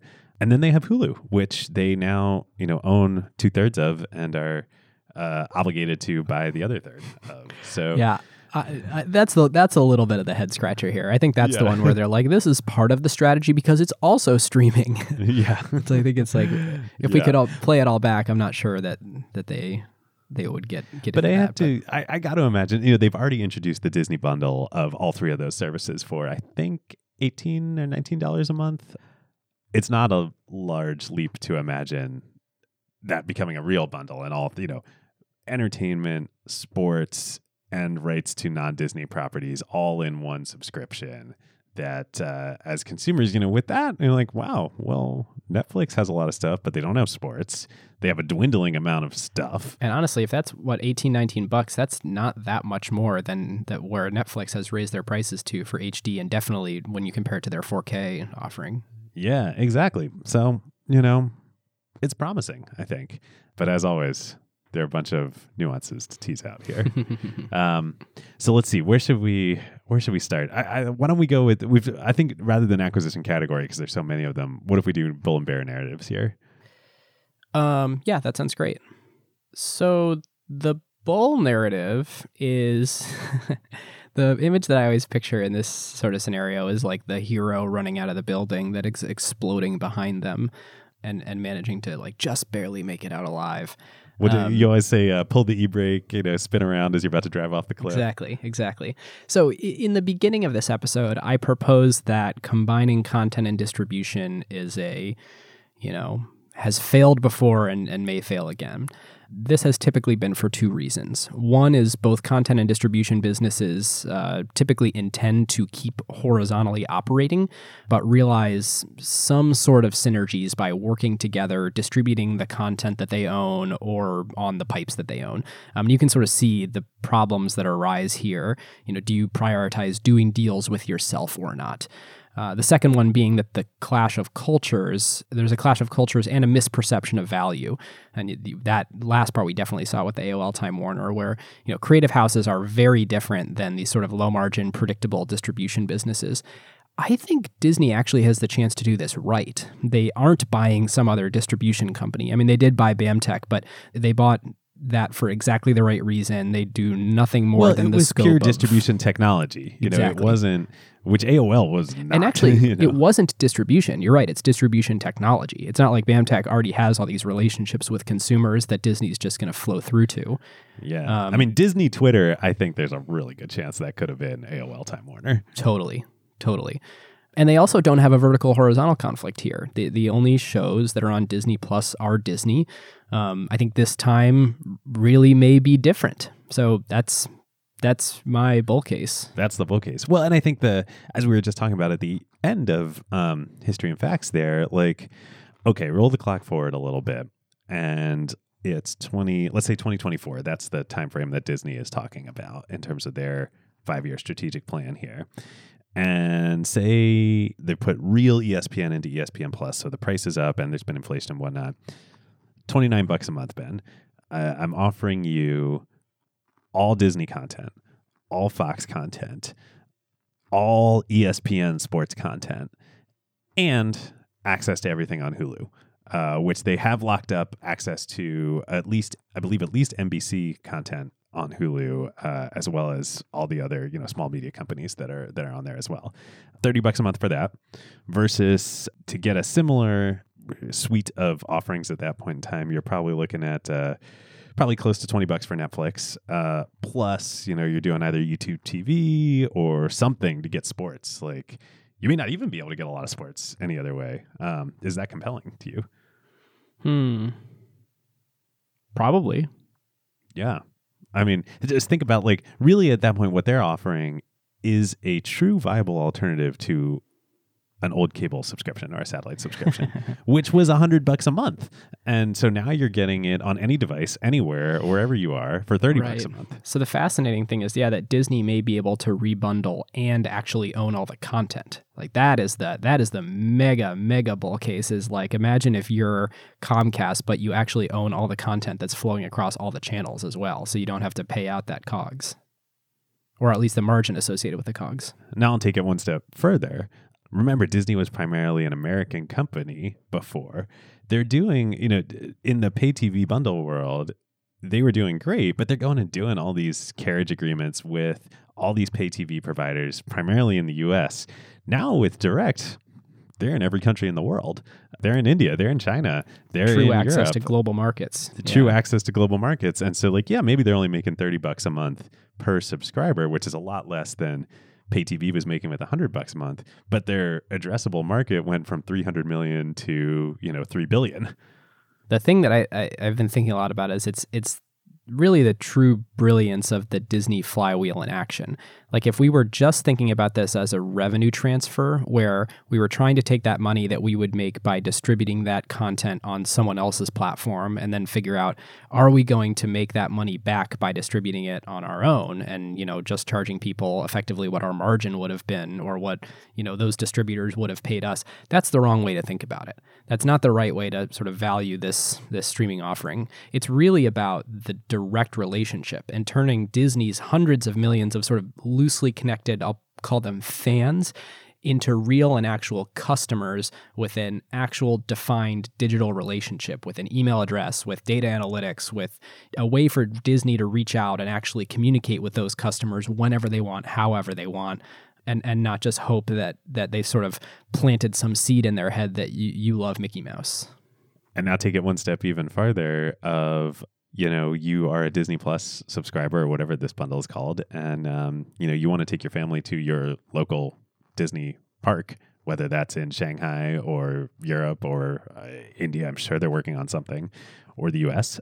And you show up and they're like, Mr. Gilbert, so wonderful to see you. Thank you for being a Disney Plus subscriber. For, here are all the benefits, you can start to see this really starting to make sense. Yep. Okay, so that's the bull. What's the bear? Well, this quarter, the direct-to-consumer plus international segment that is under 2 years old lost $740 million. It is the only unprofitable part of Disney, which, if we look back, everything is crazy. It's not their operating profit margin, something like 25 to 30% in most businesses, but media networks made $7.5 billion, parks made $7 billion, studio made $3 billion. And here you're sitting here with nothing but losses in this thing right now. This comes from a great Bloomberg piece, but there's an analyst at MoffettNathanson that expects the three streaming services to lose a combined $11 billion over the next 4 years and finally turn it to profit in 2024. So a lot can change in 5 years, both internally Disney and externally in global markets. Like, let's hope they keep the leeway that they need to make this happen. I mean, Bob's leaving in 2021, so it's not like it's all going to be profitable and a clear good decision before he leaves, which I think is scary. This is probably a good time to touch on. I don't necessarily think this means that it isn't going well, but when Disney said we have 10 million activations in the first 48 hours, there are, 17 million households that use Verizon that got a first-year free offer. And so however many of them converted, I think there's been major discounts given or free trials given to people who are part of the existing Disney fan club. So this 10 million number is a little bit of a silly number to base anything off of, but it definitely makes everyone feel like it's going really well here in this first week. Yeah. Now, I think this is super interesting. So Jenny and I are Verizon wireless customers on an unlimited plan. And so we got a year of free Disney Plus. So yeah, for sure, I signed up for that. Would I otherwise have paid to sign up for Disney Plus? I don't think so. Now, the really interesting thing, though, is am I going to keep it when the year ends? I think there's actually a really good chance that I might. So I think this is actually probably it's bold, but I think it's a really good marketing move by Disney. But yeah, the 10 million, it had some help along the way. One reason to doubt it too is I think Disney may be underestimating just how much content people need to stay satiated and new content. It's a beautiful and amazing thing to have access to all this entire back catalog of all of these really storied franchises. But am I going to pay $7 a month to keep an option available to go and watch those things? No. Like that's, if I ever want to rewatch a Star Wars movie, I'll just, reactivate my subscription at any given time. So they really do need to aggressively turn on a fire hose of content here. I mean, I'm thinking about canceling my Netflix subscription. Right now, I use it to watch The Office reruns, and like even that's going to go away. And so, I think we live in this world where people are going to get more and more ruthless about, am I really willing to give you money on an ongoing basis, and are you really providing new value to me every single month to be able to do that? Yeah. Well, and that's where for well over a decade, 2 decades, ESPN was the heart of Disney. And I think that is the biggest chip that Disney has that nobody else has out there, which is ESPN and sports. Not everybody cares about sports for sure, but for people who do, that is truly unique content that like you cannot get except the places that have the rights to show the sports. And that is not Netflix and that is not YouTube. Well put. Do you want to go into what would have happened otherwise? I feel like we covered a lot of stuff along the way with Twitter and whatnot. Let's. I have one posit on that. So the other course of action here would be for if Disney doesn't do a direct consumer streaming thing. And I touched on this a little bit, but I want to explore it a little more because I think it's important. If they had said yes to everyone who wanted to distribute their content, so it starts with Netflix and who knows sort of where it goes after that, and Disney truly becomes content and really lets everyone else do distribution. Disney's business relies on the flywheel and always has. And in a pre-streaming, pre-digital world, they could have the flywheel going by going through distributors like cable channels and movie theaters. But now in this era of email address logins, on demand, using data to profile customers, Disney was for the first time facing true disintermediation if they didn't digitally own that relationship with their customers. And if you watch a Disney movie on Netflix, you'd probably be less inclined to buy that toy or go to that theme park. So in short, I guess what I'm saying is Disney's customers, by becoming more explicitly the distributor's customers, if they had gone that sort of Netflix route, could effectively leak out of the flywheel in a way that Disney didn't have to be worried about before. That's sort of the additional bull case, but I do think that what would have happened otherwise is forming digital relationships could allow for Disney to basically lose the power of their business model. Yeah, totally agree. I mean, I think that's why they had to do this. Yep. And it really comes down to that thing that honestly I did not realize until starting to do this acquisition, but that parks, resorts, licensing, and products makes twice as much money for them as actual studio revenue. Yeah, that's their moat. That is they can have Avengers Endgame, highest grossing movie of all time, but it doesn't end there. Like they get at least another trip around the bases with all the flywheel associated revenue from those properties. All right, what do you got for Playbook? All right, number one for me is the innovate or die philosophy. From Roone Arledge through ESPN through Disney, and really has been Bob's story here. We'll see how this goes, but we'll get to grading at the end. I'm optimistic. It takes courage back to what was the Apple? What was the Phil Schiller courage thing about? That was the headphone jack, the dongle. Yeah. Courage to remove the headphone jack, which is laughable. But this takes real courage. For sure, you're telling your most important partners, we're going to leave you.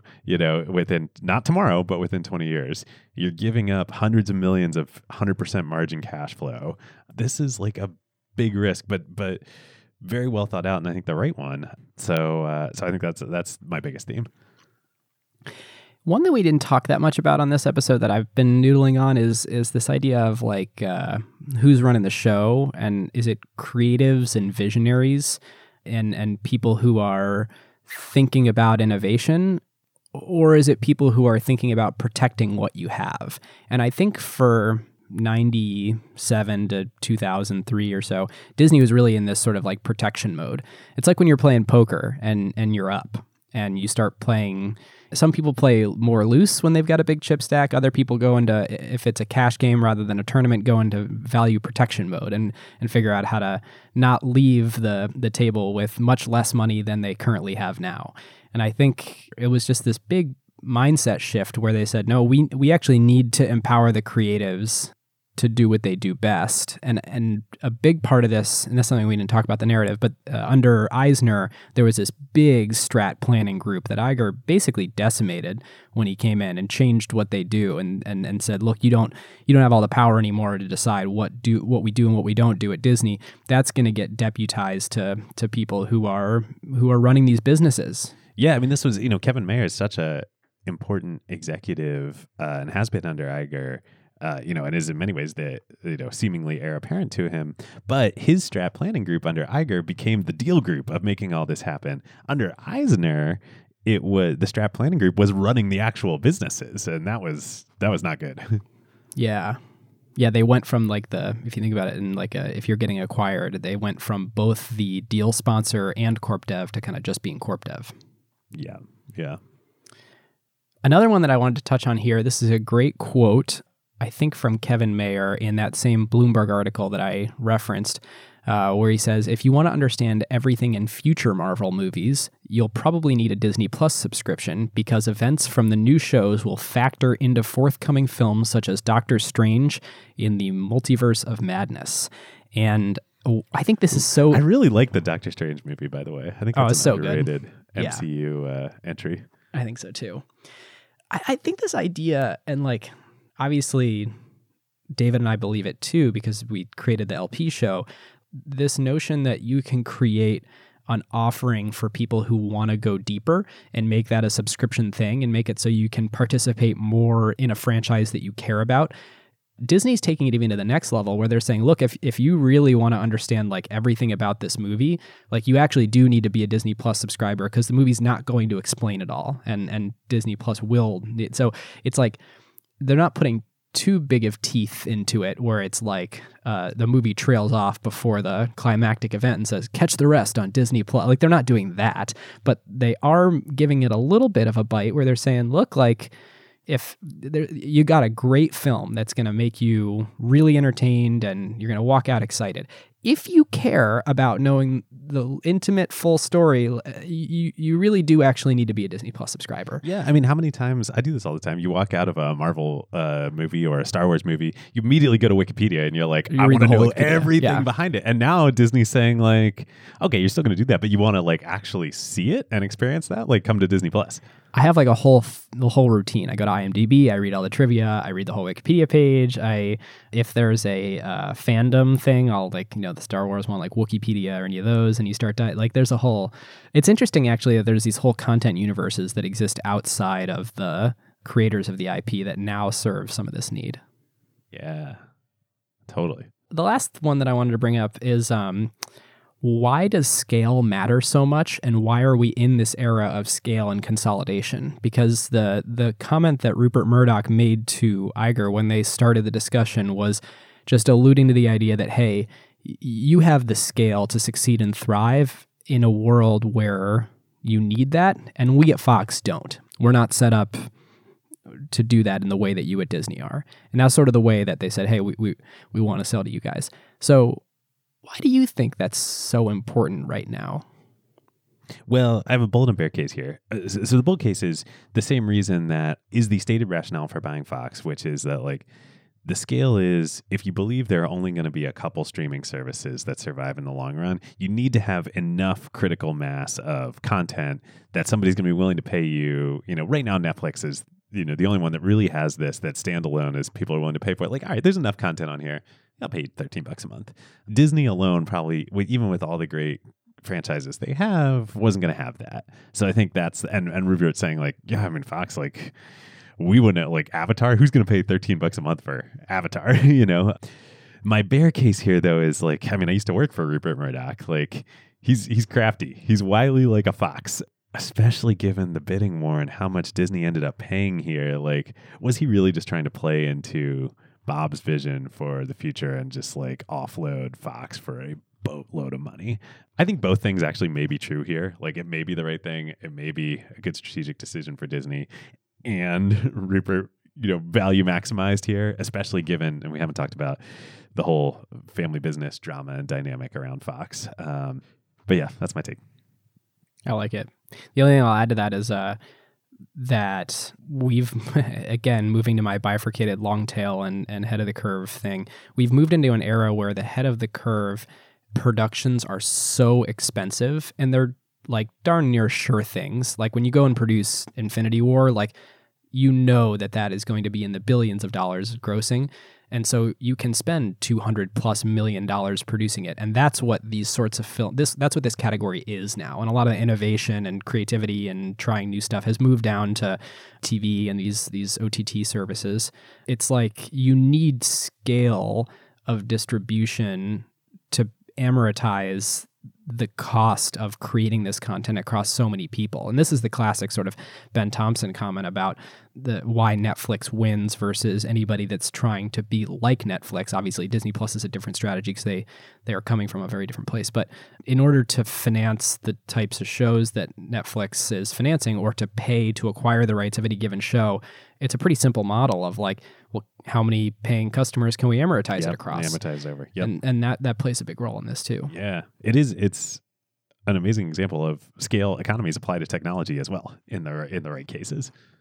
Okay, I got one more real quick, which is going to double as my carve out.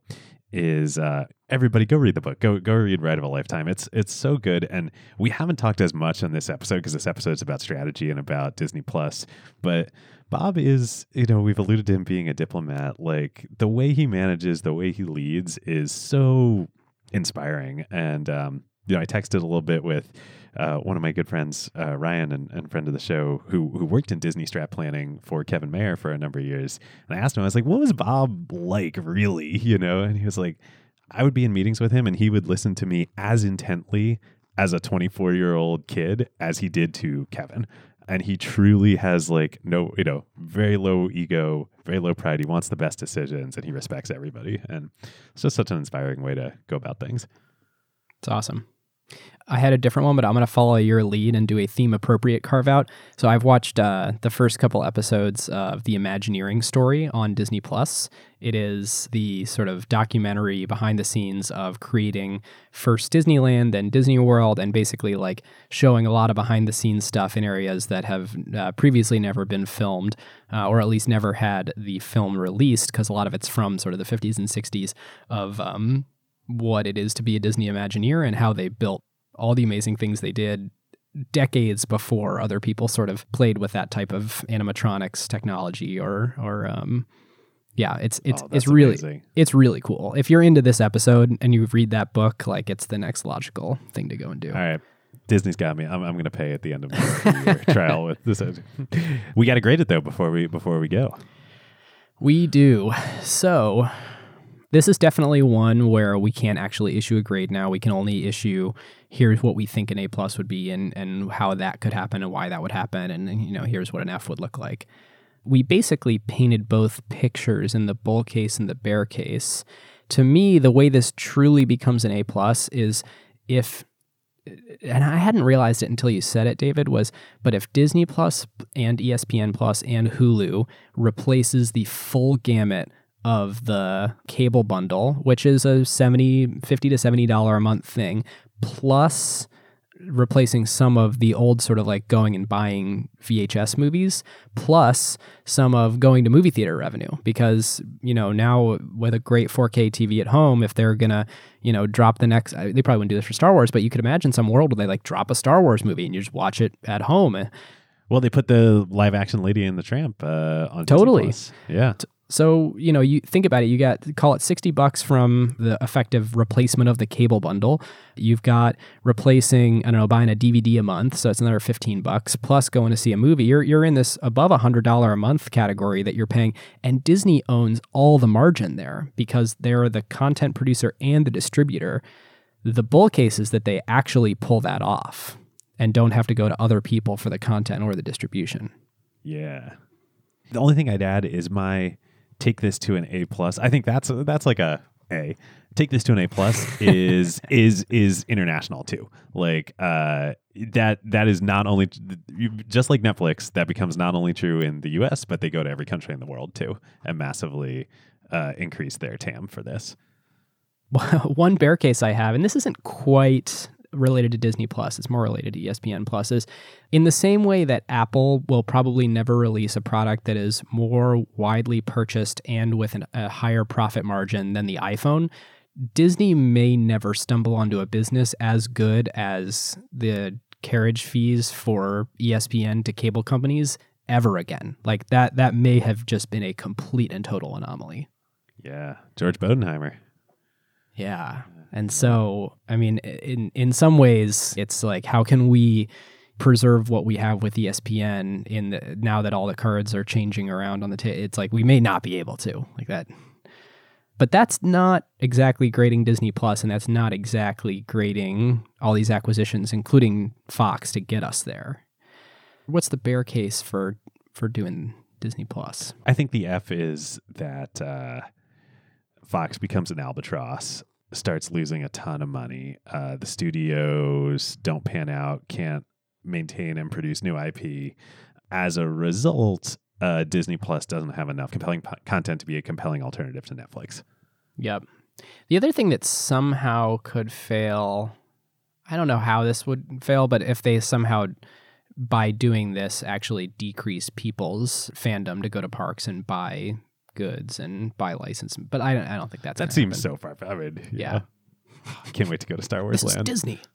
We're planning a trip for next year. Oh, nice. Yeah. I think my next step is I've been to Disney World since I was 6, and so at some point they're going to open a Star Wars themed hotel outside of Galaxy's Edge and Disney World, so that'll probably be the time to go. All right. Well, listeners, if you want to hear more Acquired, you should go and check out the 4 individual episodes on Pixar, Lucasfilm, Marvel, and BAMTech. And thank you so much for ESPN. And ESPN, that's right.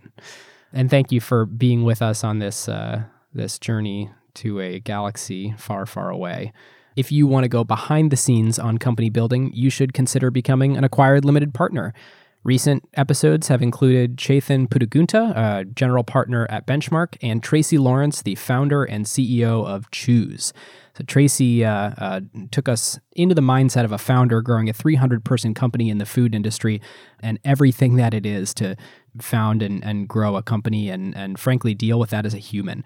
So to listen, you can click the link in the show notes or go to glow.fm/acquired, and all new listeners get a 7-day free trial. And if you stick around after this, we're going to play a little excerpt from that episode here. With that, thanks again to Silicon Valley Bank, and we will see you next time. Talk to you next time.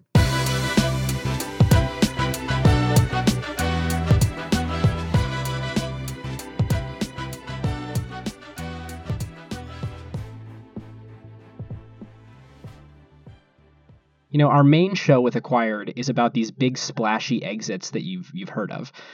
Slack, Shopify, ESPN, and a lot of our LP episodes, which covers the nitty-gritty of the journey along the way, have been about one of these companies too, like our Product Ops episode at Uber or Growth at Airbnb. And today we wanted to do an episode with a founder that is running a company that is much more emblematic of how most growth companies go most of the time. Getting a medium amount of press coverage, keeping extremely focused and diligent, putting in the hard work over a long period of time to build a sustainable and durable business. And so our guest today is Tracy Lawrence. Tracy is the founder and CEO of Choose, a 280-person company based in San Francisco that delivers family-style office meals from the best local restaurants to 6 cities in the U.S. Tracy started Choose right out of college 8 years ago in 2011. She's been named USC's Entrepreneur of the Year and raised over $30 million for Choose from venture firms like Foundry Group, which is how Tracy and I originally met at the Foundry CEO Summit a few years ago. She has a really unique way that she runs and describes her company, a love company that I'm really excited to dive into this episode. So thank you so much for joining us, Tracy. For sure. Yeah, let's talk about love. Yeah. This is going to be a first for Acquired, I think. Seriously. Yeah, this is great. Good. So I just threw out some numbers and sort of like 8 years ago, 2011, raised over 30 million. So how do you describe Chews, and can you tell us about the business today? Our mission is really to drive authentic connection. And in the workplace, I think that's the place where people are spending the most time and where it's lacking, especially when you look at sort of people 40 years ago that were starting families, in their early 20s, and now you're starting families much later. We kind of have this gap of time where it's like we leave home, for work opportunities, and then we're in our 20s and we don't start families till our 30s. And work takes the brunt of it. Yeah, especially here in San Francisco. Yeah. I think San Francisco is, certainly in the U.S., maybe in the world, the city with the oldest average age of mothers when they give birth. I definitely think in the U.S. it's San Francisco as well as D.C. Wow. Yeah. Makes sense. Yeah, and New York, right? So a lot of the big urban centers. So, our goal is really to get people eating together, and so we're partnering with over 300 restaurants, and they're all local quality restaurants. My aunt, my grandmother, and my mom were all in the restaurant industry. And when I started the company, it was because I was an event planner, but I saw that office managers wanted access to great local food and they were sick of Subway. So we work with offices, over 500 companies across the US that want to order great local food. And we actually partner with the office managers at those offices, and we build out sort of a calendar of meal programs. And so instead of them having to order for themselves and kind of pick off of a menu or call up a restaurant, like 90% of the industry is still calling up restaurants directly, we have technology that actually builds out the menus on behalf of our customers. So, Tracy, you started a love company. What does that mean? Like, you started a food delivery catering company, but you also started a love company. So where do those things meet? Yeah. Oh, well, love and food. I think when people say that like they started the company and they knew exactly what they wanted to start, it's 95% of the time it's bullshit.